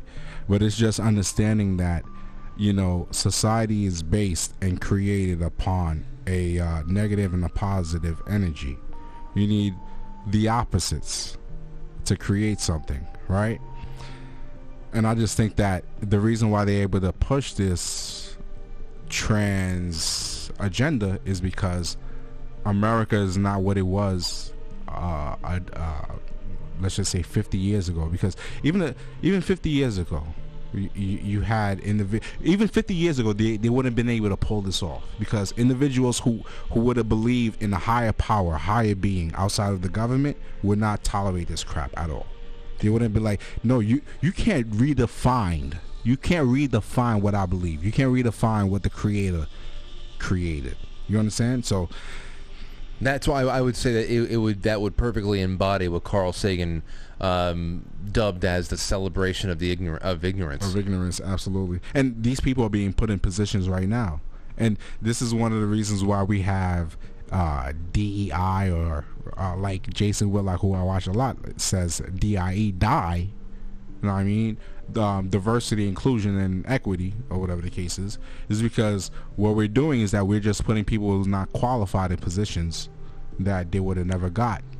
That flows perfectly into this next bit then. Wow, man. It's almost like we wrote this show together. Which I got this email. Actually, I have two emails that have to do with DIE. Right. And this one came in, I think they both came in for the same reason, because the other day, 2 days ago, I think, I covered a New York Post article reporting that Eric Adams, your mayor, was starting to request headshots for city job candidates when they were putting in their applications, like they're auditioning for Gypsy or something like that. But they wanted headshots so that they can improve on what they call diversity in hiring practices. So I made the joke that, it looks like New York City is getting ready to hire more white and Asian people. But obviously we know what diversity means. It only means one thing. No, it's not based off that. Yeah, well, here's what came back to me. This is from a longtime viewer of the show. Her name is Jules, and she worked in the military. And she said, "Hey, Frank, listening to you talk about New York mayor idiot on your show, you know, the one who wants more diversity? Yeah, I hate that word as well. Here's something you may not know. In 2014, there was a government hiring freeze.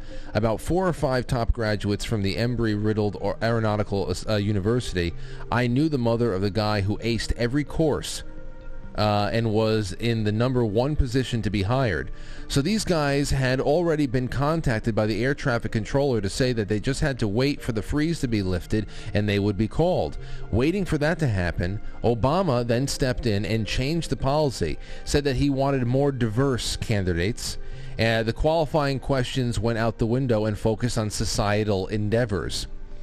So these top guys were overlooked, and more diverse assholes were hired for these coveted government jobs. Almost all of the diverse assholes washed out during the training. You know what these ATC guys do, right? They make sure planes don't crash into each other in the air and on the ground. Pretty important, right?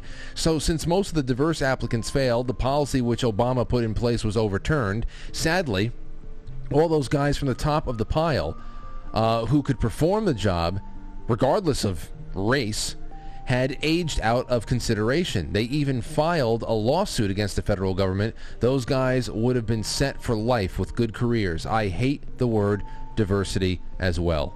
Signed. So there's one. I have a second email here in a similar, but a little bit more of a civilian sense. But that's the kind of shit. You know, someone once said that if you can't have quality without inequality, and that's really on a purely individualistic scale. People are good and bad at certain things on individual levels, and to be able to negate any of that, what lives innately inside of any one person or another, based on whatever you believe is a handicap position or a place of privilege on skin color, is a society that is never going to produce anything that's consistent with its quality. Right. So here's what I think. You have to understand that they're using the United States history in order to change it. So, and this is not a slight towards anyone or whatever the case is, right?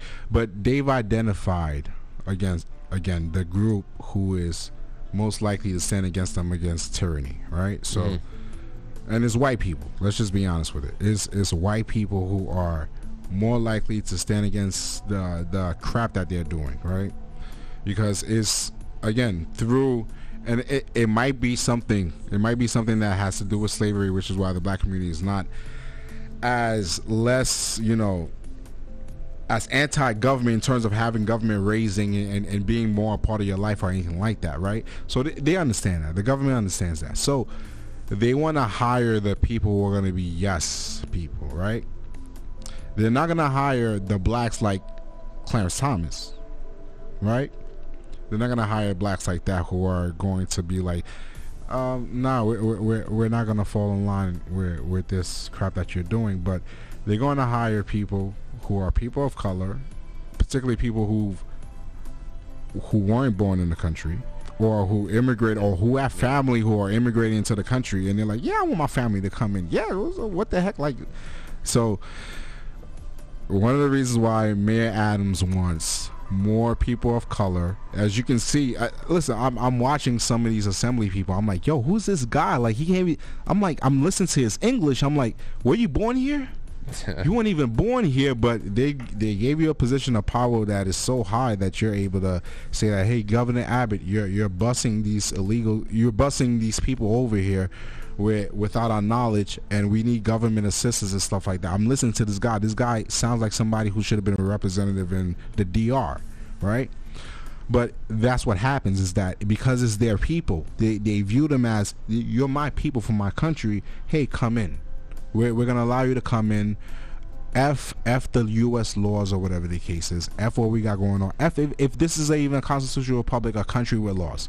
It doesn't matter. At the end of the day, is we're trying to make this country resemble the population. That's what they tell you, right? Yeah. It resemble the population, right? Right, Frank? Yeah. This country, let me ask you a question. What's the demographic in terms of percentage? This country is majority what?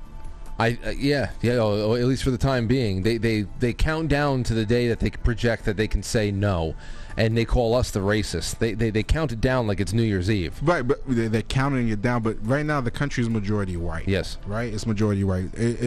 Are the commercials representing the population of the country? I don't think so. No way. It's not, right? Again, that's why I kept stating that propaganda is, I think the best definition I ever heard of propaganda is getting one psychologically prepared for what is being projected, right? So if you identify the group that is more likely to fight against tyranny, right, you need to replace these people. You need to call them white supremacists without a definition. Just say white supremacist. It's just the word white. You don't know what a supremacist is because they never define what the fuck that is. My bad. We're on YouTube. No, it's all right. No, yeah, they never define what that is or whatever. But as long as you say white, this is the number one threat to our country is white. Just remember that's white, right? So when you have a governor or when you have a potential governor or someone who's running for governorship in Virginia that's telling the Hispanic community, hey, you guys are only 13%. You guys gotta come on, man. You gotta move faster. What's going on with you guys? 15%. Let's do this or whatever the case is, right? There's a reason for that, Frank. Is that you're taking individuals who are people who are dependent on government, and then you move them over to the United States. They're gonna be dependent on the government as well. Right. They're gonna be like, yo, this is normal. This is what it is. But again. And they call it racist, and I'm a black person who can speak the truth. They call legacy Americans racist. It's not what it is. Legacy Americans are the ones who, again, legacy, right? You're talking about individuals who believe in doing for yourself, meaning that you don't need the government to come in and be like, hey, farming this and that. No, we got this. You just control the borders, you control foreign policy, and just do that. We don't need you to control where we're growing farming. We don't need you to control the schools where we're teaching our children. We don't need any of that, right? But the thing is, when you start importing these people, when you start lopsiding the numbers, where you're like, hey, the commercials that we're seeing on TV, this is how we want the country to look like. Although it doesn't look like that right now, but we're projecting it. Where we're going. Psychologically, this is where we want to get to. Although this is being racist towards individuals who are majority of the country. Because they're the majority of the country, but we're acting like they're not. You know, it's wonderful you say it like that, because it hits on two different ways. Because yes, there's that projection, which is also racist in itself. Because I mean, there's racist white people, there's racist black people. I mean, it's a majority white country. Most of the people I don't like are white, because there's it makes no difference. Today on the train with this shirt, which is from Maj Toure, which you'll probably get from Black Guns Matter. Whoever's watching media says the most effective devil in America, as you can see, right? Yep. There was white people looking at me, and I can tell these were the liberal types looking at me or whatever cases, right? And looking at my shirt. As soon as they notice the shirt, they're like, what the hell? This black person, they must hate the media or whatever cases. Does he mean Fox? Does he mean Fox? No, I don't mean Fox. No, I mean, so listen, this to me is not even racism, it's just evil. Because human nature, the thing is, human nature has all but a few buttons. we're all programmed into the same thing unless you're very conscious of it and you can just change the pattern, but it's still within the same confines of what human nature would give you, period.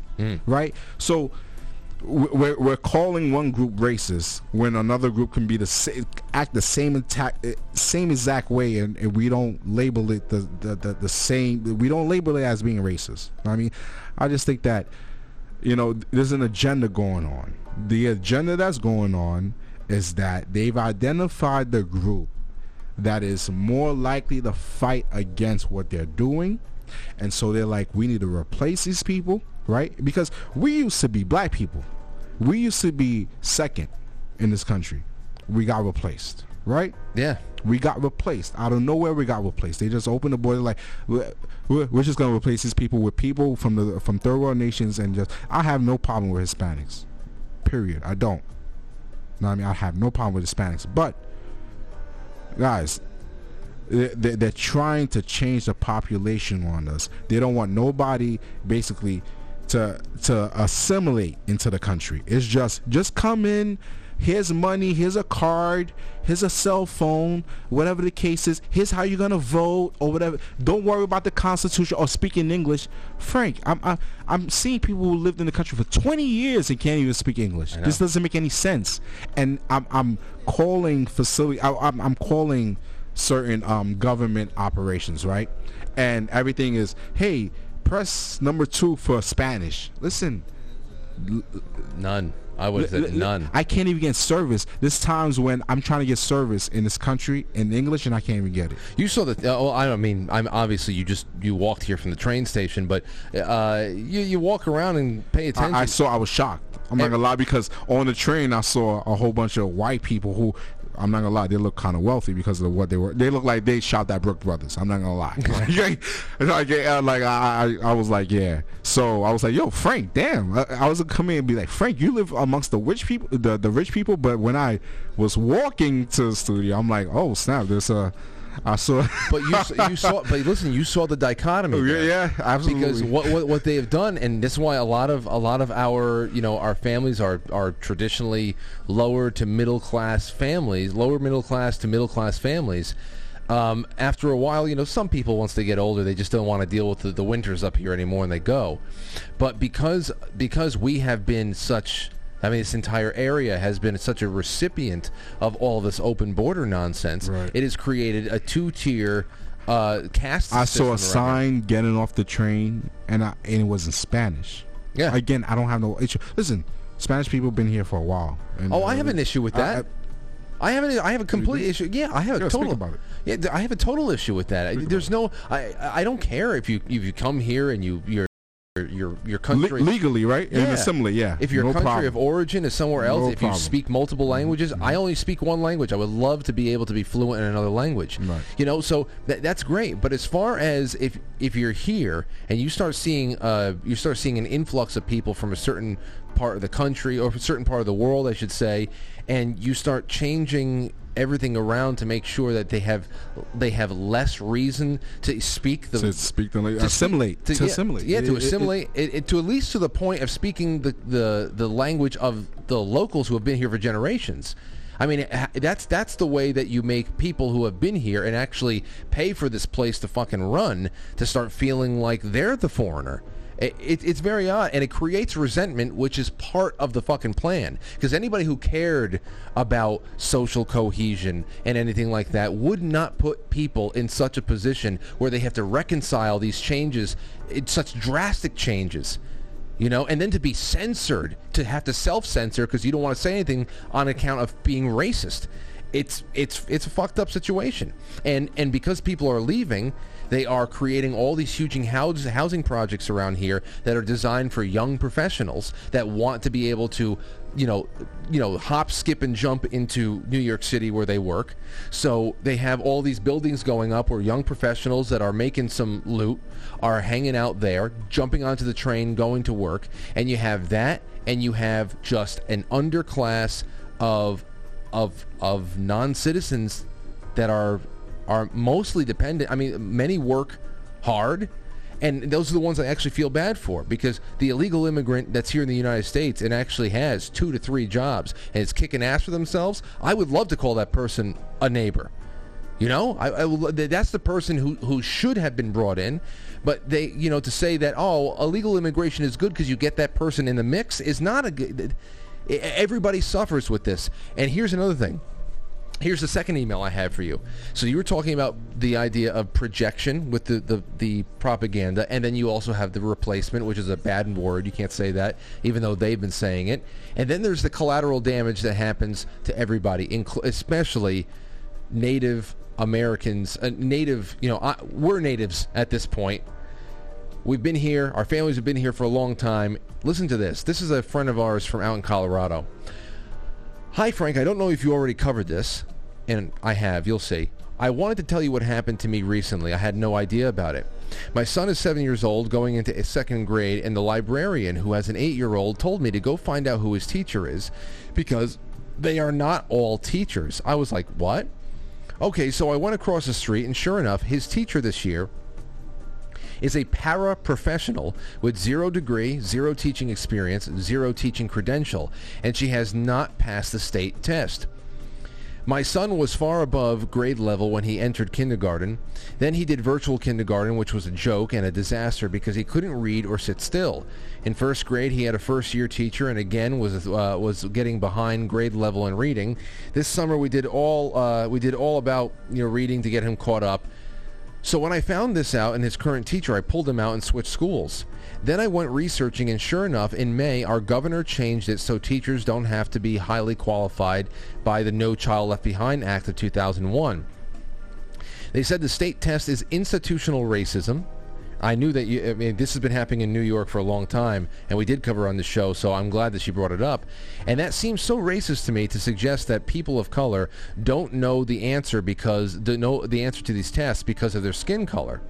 Both of the non-qualified teachers, by the way, are white. Black people don't want to be a teacher because the pay sucks, I guess, and it's creating institutional racism because who do you think is going to get the unqualified teachers? Poor kids, poor black kids, that's who. So now middle-class schools have the qualified teacher and lower socioeconomic kids do not have a good teacher. Oh, and we know this over here again, and this was, who wrote this in to me? This was Jane, Blonde Sweetness. She wrote this in. These insane teacher groups, they think it's better to have a teacher who's the same skin color as their students instead of a teacher who can educate them.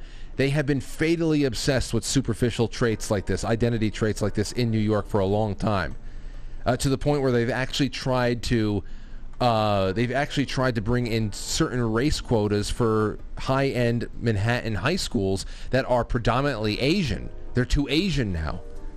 So I guess Asian's the new white to these people.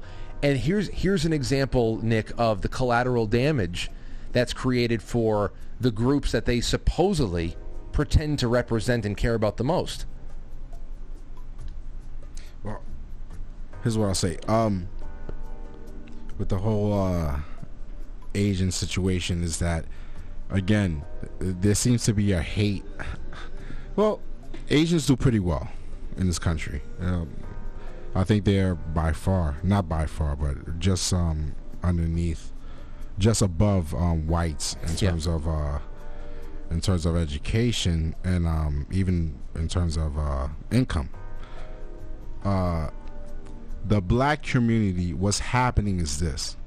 Instead of us addressing what has affected our community, they're lowering standards for everyone else.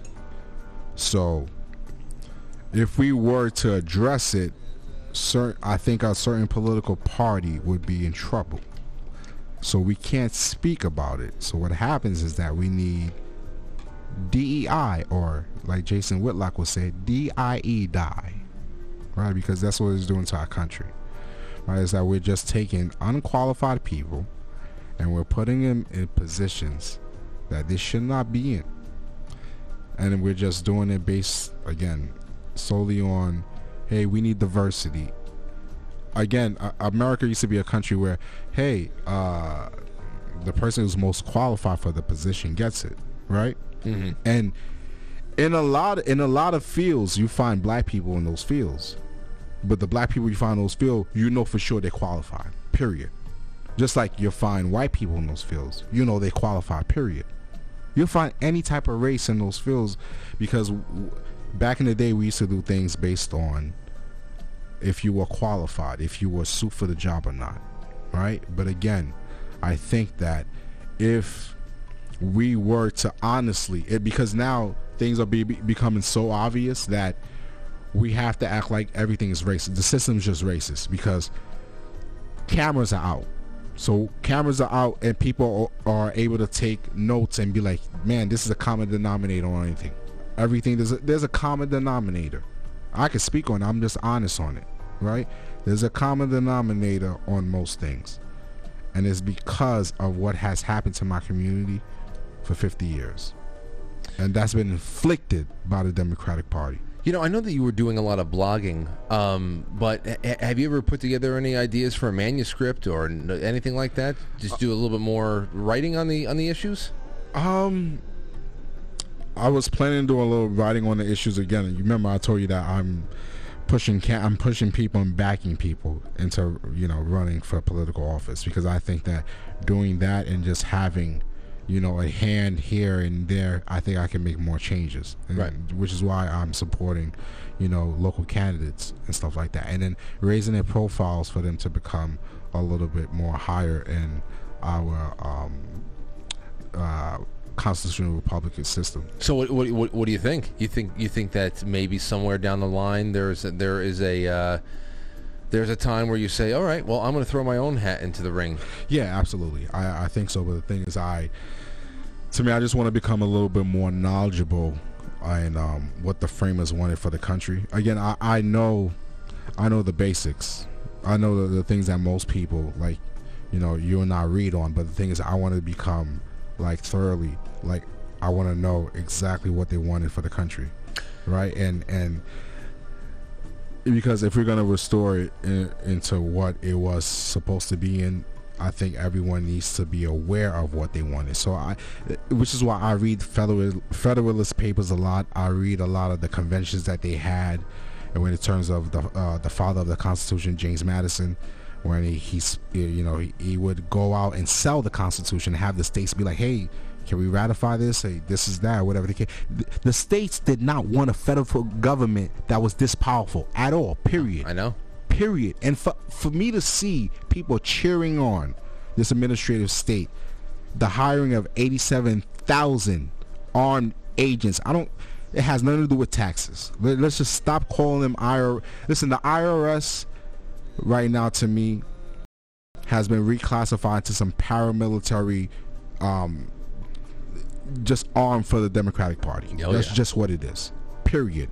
Right? And so they reclassified it to make it seem less dangerous, or again, they want it to pass your senses. So they go, hey, it's just 87,000 IRS agents. Even though you look at the duties, the major duties that they'll be required to go through, is just, hey, you need to be fit enough to go after people and be deadly enough with your weapon. What the hell? Are you kidding me? It's a very, very serious. If the framers were around and saw this, Frank, we both know this would not be tolerated. No, it's very serious, and I'm glad you bring it up. It's 8:45. We're going to take a quick break. When we come back, obviously we have many shows in the feeder. You got to come back again sometime in the fall, Nick, and we got to do more of this stuff. And we also got a jam on air too. Absolutely. So we're jamming. We are. So we're gonna take a quick break. When we come back, I have something light and airy to end with. This is great. It has to do with money. It has to do with the value of silver, but it is also hilarious in a historical sense. You're gonna love it. Don't go anywhere, ladies and gentlemen. We are coming down the home stretch. Lulu had a baby, she named him Tiny Tim. She put him in the piss pot to teach him how to swim. He swam to the bottom, he swam to the top. Lulu got excited and pulled him by his cock. cocktail, ginger ale, 5 cents a glass. If you don't like it, just shove it up your ass. Ask me no more questions, I'll tell you no more lies. A man got hit with a bag of shit, and that's the reason why. Quite frankly, listen live or download it and take it with you wherever you go while you're driving, walking, working, or you dirty dog. For all things, go to quitefrankly.tv. You like what you see? Become a sponsor. Quite Frankly streams live weekdays at 7 p.m. Eastern wherever you get your podcast. So, for everything, it's quitefrankly.tv. I am not gay. I have relationships with women and sex with men. And I got news for you. That means you're gay.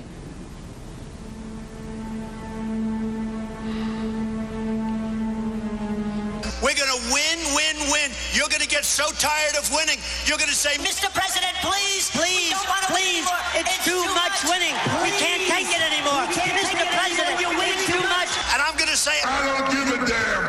We're going to keep winning 100%. America first. We're going to make America great again.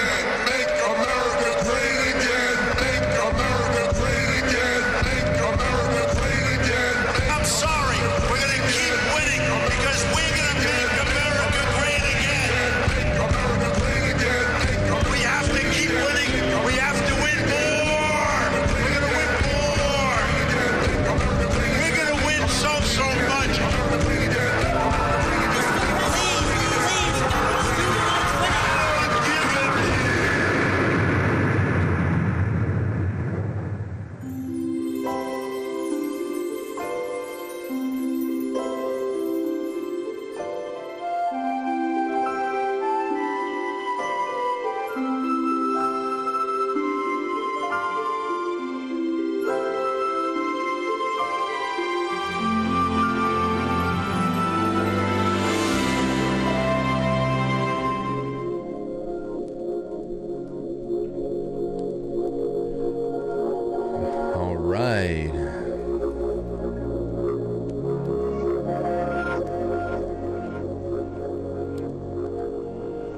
Okay, so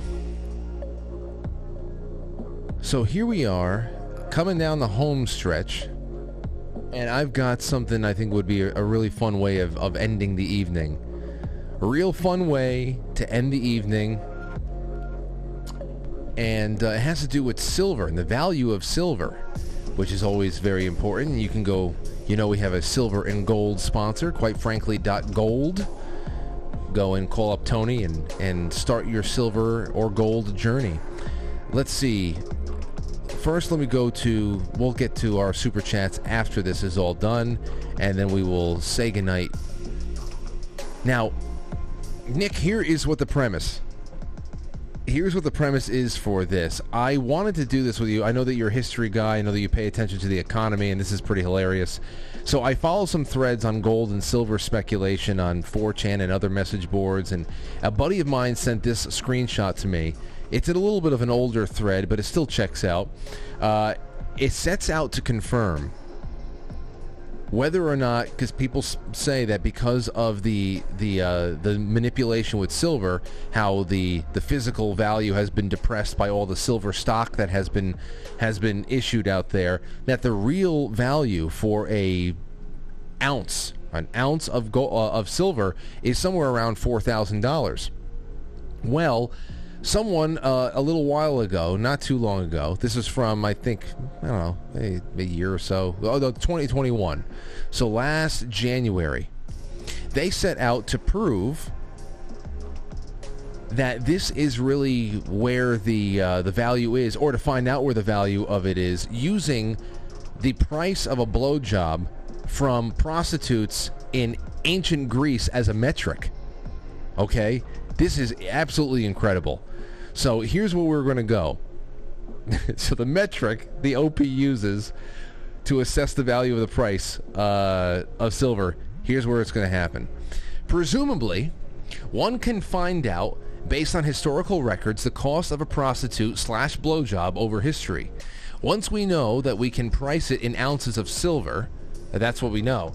You have to get that. You know that. You have to price it in ounces of silver. So a blowjob/silver ounce chart is just a kind of meme that we need for these normies to truly understand the power of Lady Silver to give head. So they go on. They said, all right, well, let's construct this reality. I don't know if I have the dedication to fully research this, but from what they were able to start pulling out, 3 obols, which were little silver coins in ancient Greece, was a standard rate for prostitutes. They're pulling this from certain sources about the obol and elsewhere. Mm-hmm. And in Athens, an obol would weigh only 0.72 grams.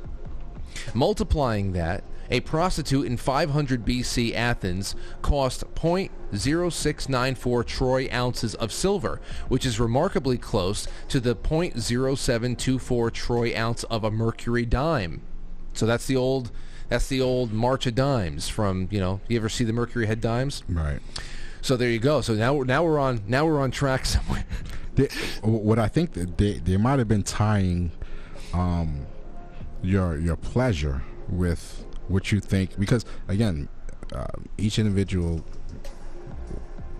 can price their own pleasure at whatever price they think, and I think that's what they're doing in terms of silver. How much are you willing to pay to pleasure yourself? Well, there has to be a going rate. There has to be a market average, like the Hunter Biden $4,000 hooker rate. Right. Like he obviously he knew the rates. He's throwing another 1,000. Here's another 2,000. Here you go. Yeah. So there has to be a market average there, and I think that's what they're trying to ascertain. Because obviously there are, and I think these people did not take into consideration corruption. Oh yeah, right. But as you said before, there is that one factor that you cannot account for totally, and that is some people are better performers than other. Right. Here you go. Now, about the fees for sexual services, we get mostly from the Pompeian graffiti. Now we're going to Rome. We're going from Greece to Rome. Mm-hmm. The fees recorded at Pompeii oscillated between 2 and 3. Now, I know that the as was their coin. Now, it's spelled asses here, so 2 to 23 asses. Or asses. Exactly half of the mentioned fees amounts to 2 asses, which is the equivalent of a loaf of bread. That's a quote from imperiumromanum.pl. And they're talking about marriage and love life in ancient Rome, prostitution and all that stuff. So it's from an actual source that covered this. Now back to Wikipedia. The denarius contained an average 4.5 grams or 172 of a Roman pound of silver, and was at first tariffed at 10 asses. So 2 times 0.1 times 4.5 grams equals 0.024 troy ounces, and a pretty much a 2-for-1 deal compared to classical Athens.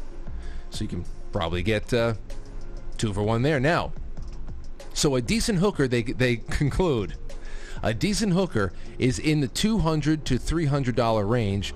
Current spot price of silver is 27.15. I think the current spot price is probably still around there, maybe around 30 to 32. It hovers around from 27 to 32. Call it 10 ounces of silver even at current rates. If 0.0694x equals 10, then silver is undervalued at 144 to 1. Current price of silver should be around $3,900 an ounce, using prostitutes as a metric. Right. And most people really do value it. That when they speculate, it should be around $4,000 an ounce. So the fact that they've been able to get to that metric just based on ancient prostitution rates is just what I love about the internet. Well, Frank, it's not nothing new. Basing pricing off of something else is not nothing new at all. Right. Right? We do this in New York ourselves, right? With pizza. With the subway, right. Or with dollar vans and the bus. Well, the thing is, you're in Westchester, but when I was in Brooklyn, right, we had dollar vans, right, and the thing is, the dollar van was always cheaper than the bus. Always, you always knew it was going to be cheaper because, again, they wanted to welcome your services to come. They wanted to entice you. Be like, hey, it's going to be 50 cents cheaper, so you might as well go with the faster and less costlier service, right? Yeah. Well, I would say when it comes to prostitution, I am not going to take advantage of a fire sale. I'm not going to go for what's on sale. Listen. Sometimes the best might be going through something. Right. Yo, you never know. I mean, listen. Right. You know, they need money. Listen, Joe Biden got us in a hard recession right now, right? Everybody is lowering their prices. Discount city right now. That's it. Try to get what you can while you can. While you can. All right. Well, listen, we have a couple of super chats, and let's mop this up. And this was a great show. Stove says, Frank, just felt like I needed to drop another little token of appreciation for the show. Great guest tonight. Also, thank you, Nick Fad. Be well, gents. Thank you, Christos. Thanks, Christos. Yes. Joel from AR says the test equals DNA given equals selective strains. Monkeypox first new try the selective demo. What I'm saying is 23andMe covers those who gave the DNA through COOF testing.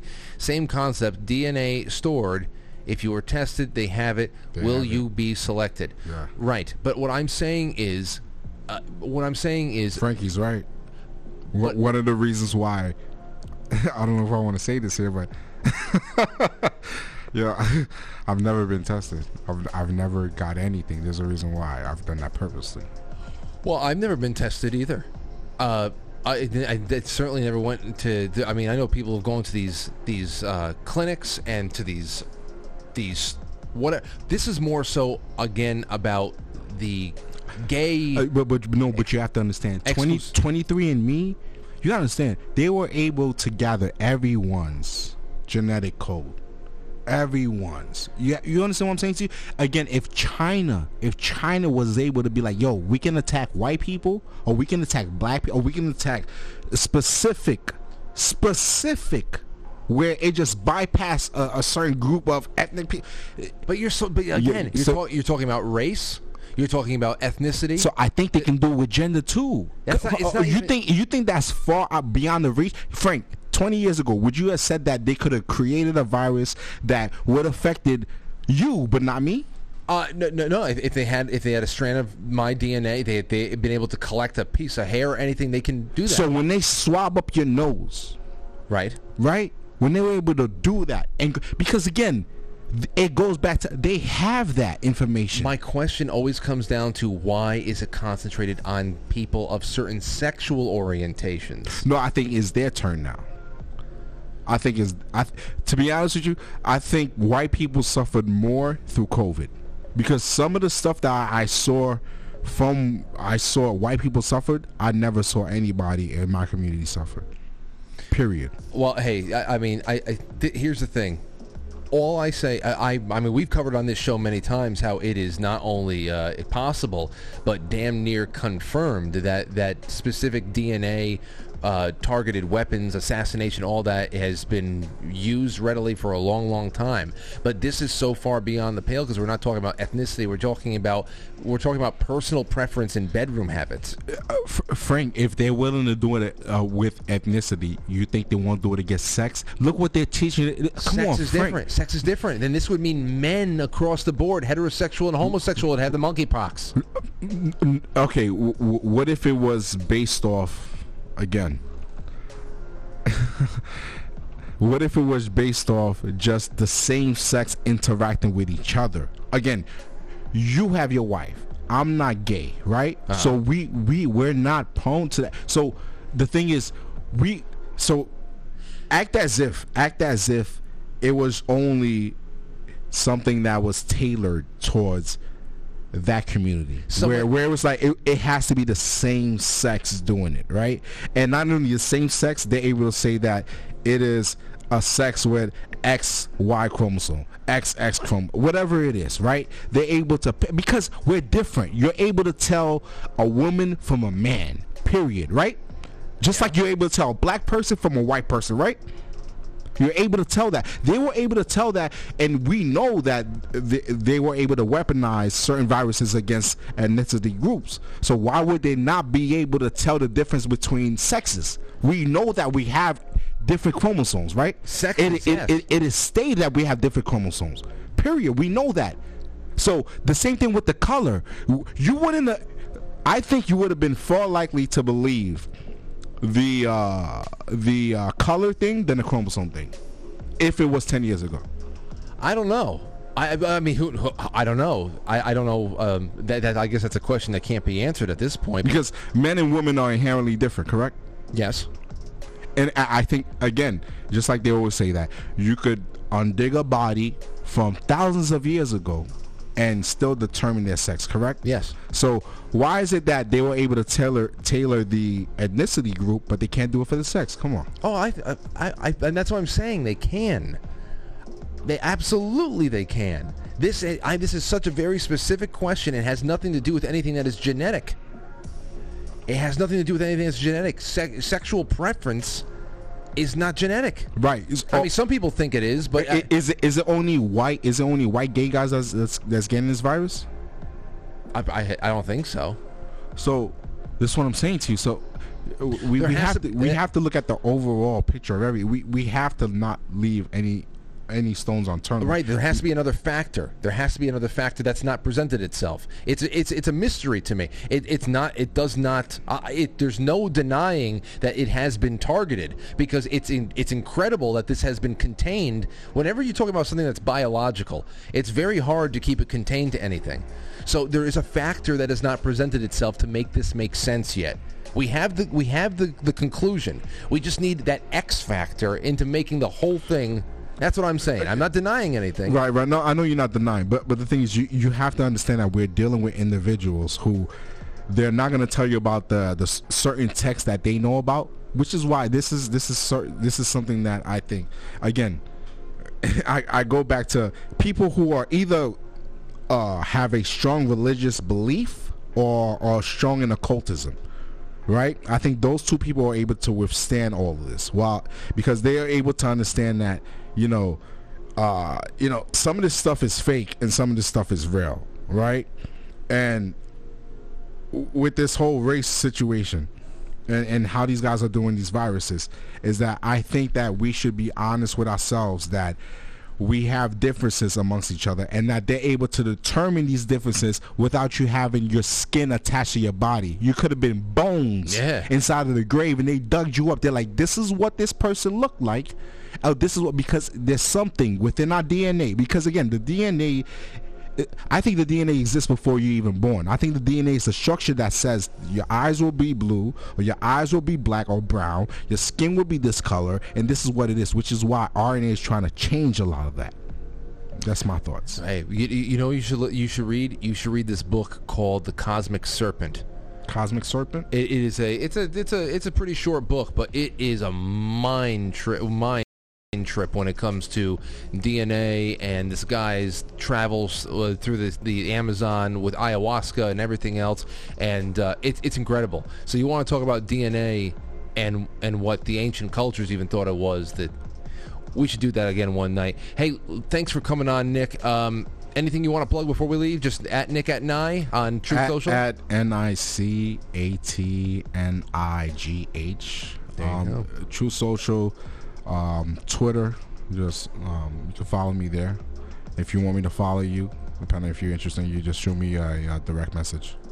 All right. Well, Nick, I can't wait for you to come back again, man. I hope you had a good time. Absolutely, guys. All right. Thank you for having me, Frank.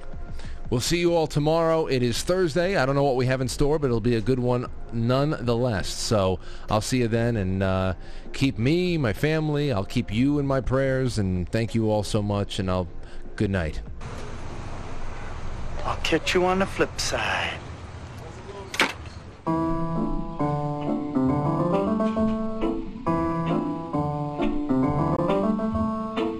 Quite Frankly is filmed before a live studio audience, and now our super chatters are real quick. I am so sorry. I will release the scratching, and everybody please get on over to quitefrankly.tv and enjoy our Wednesday night rabbit hole programming.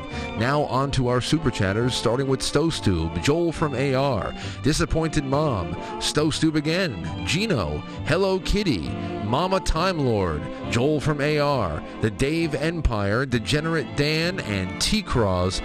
Ladies and gents, thank you for everything, and I will see you tomorrow. Good night. Go to quitefrankly.tv. Enjoy the after hours programming right now.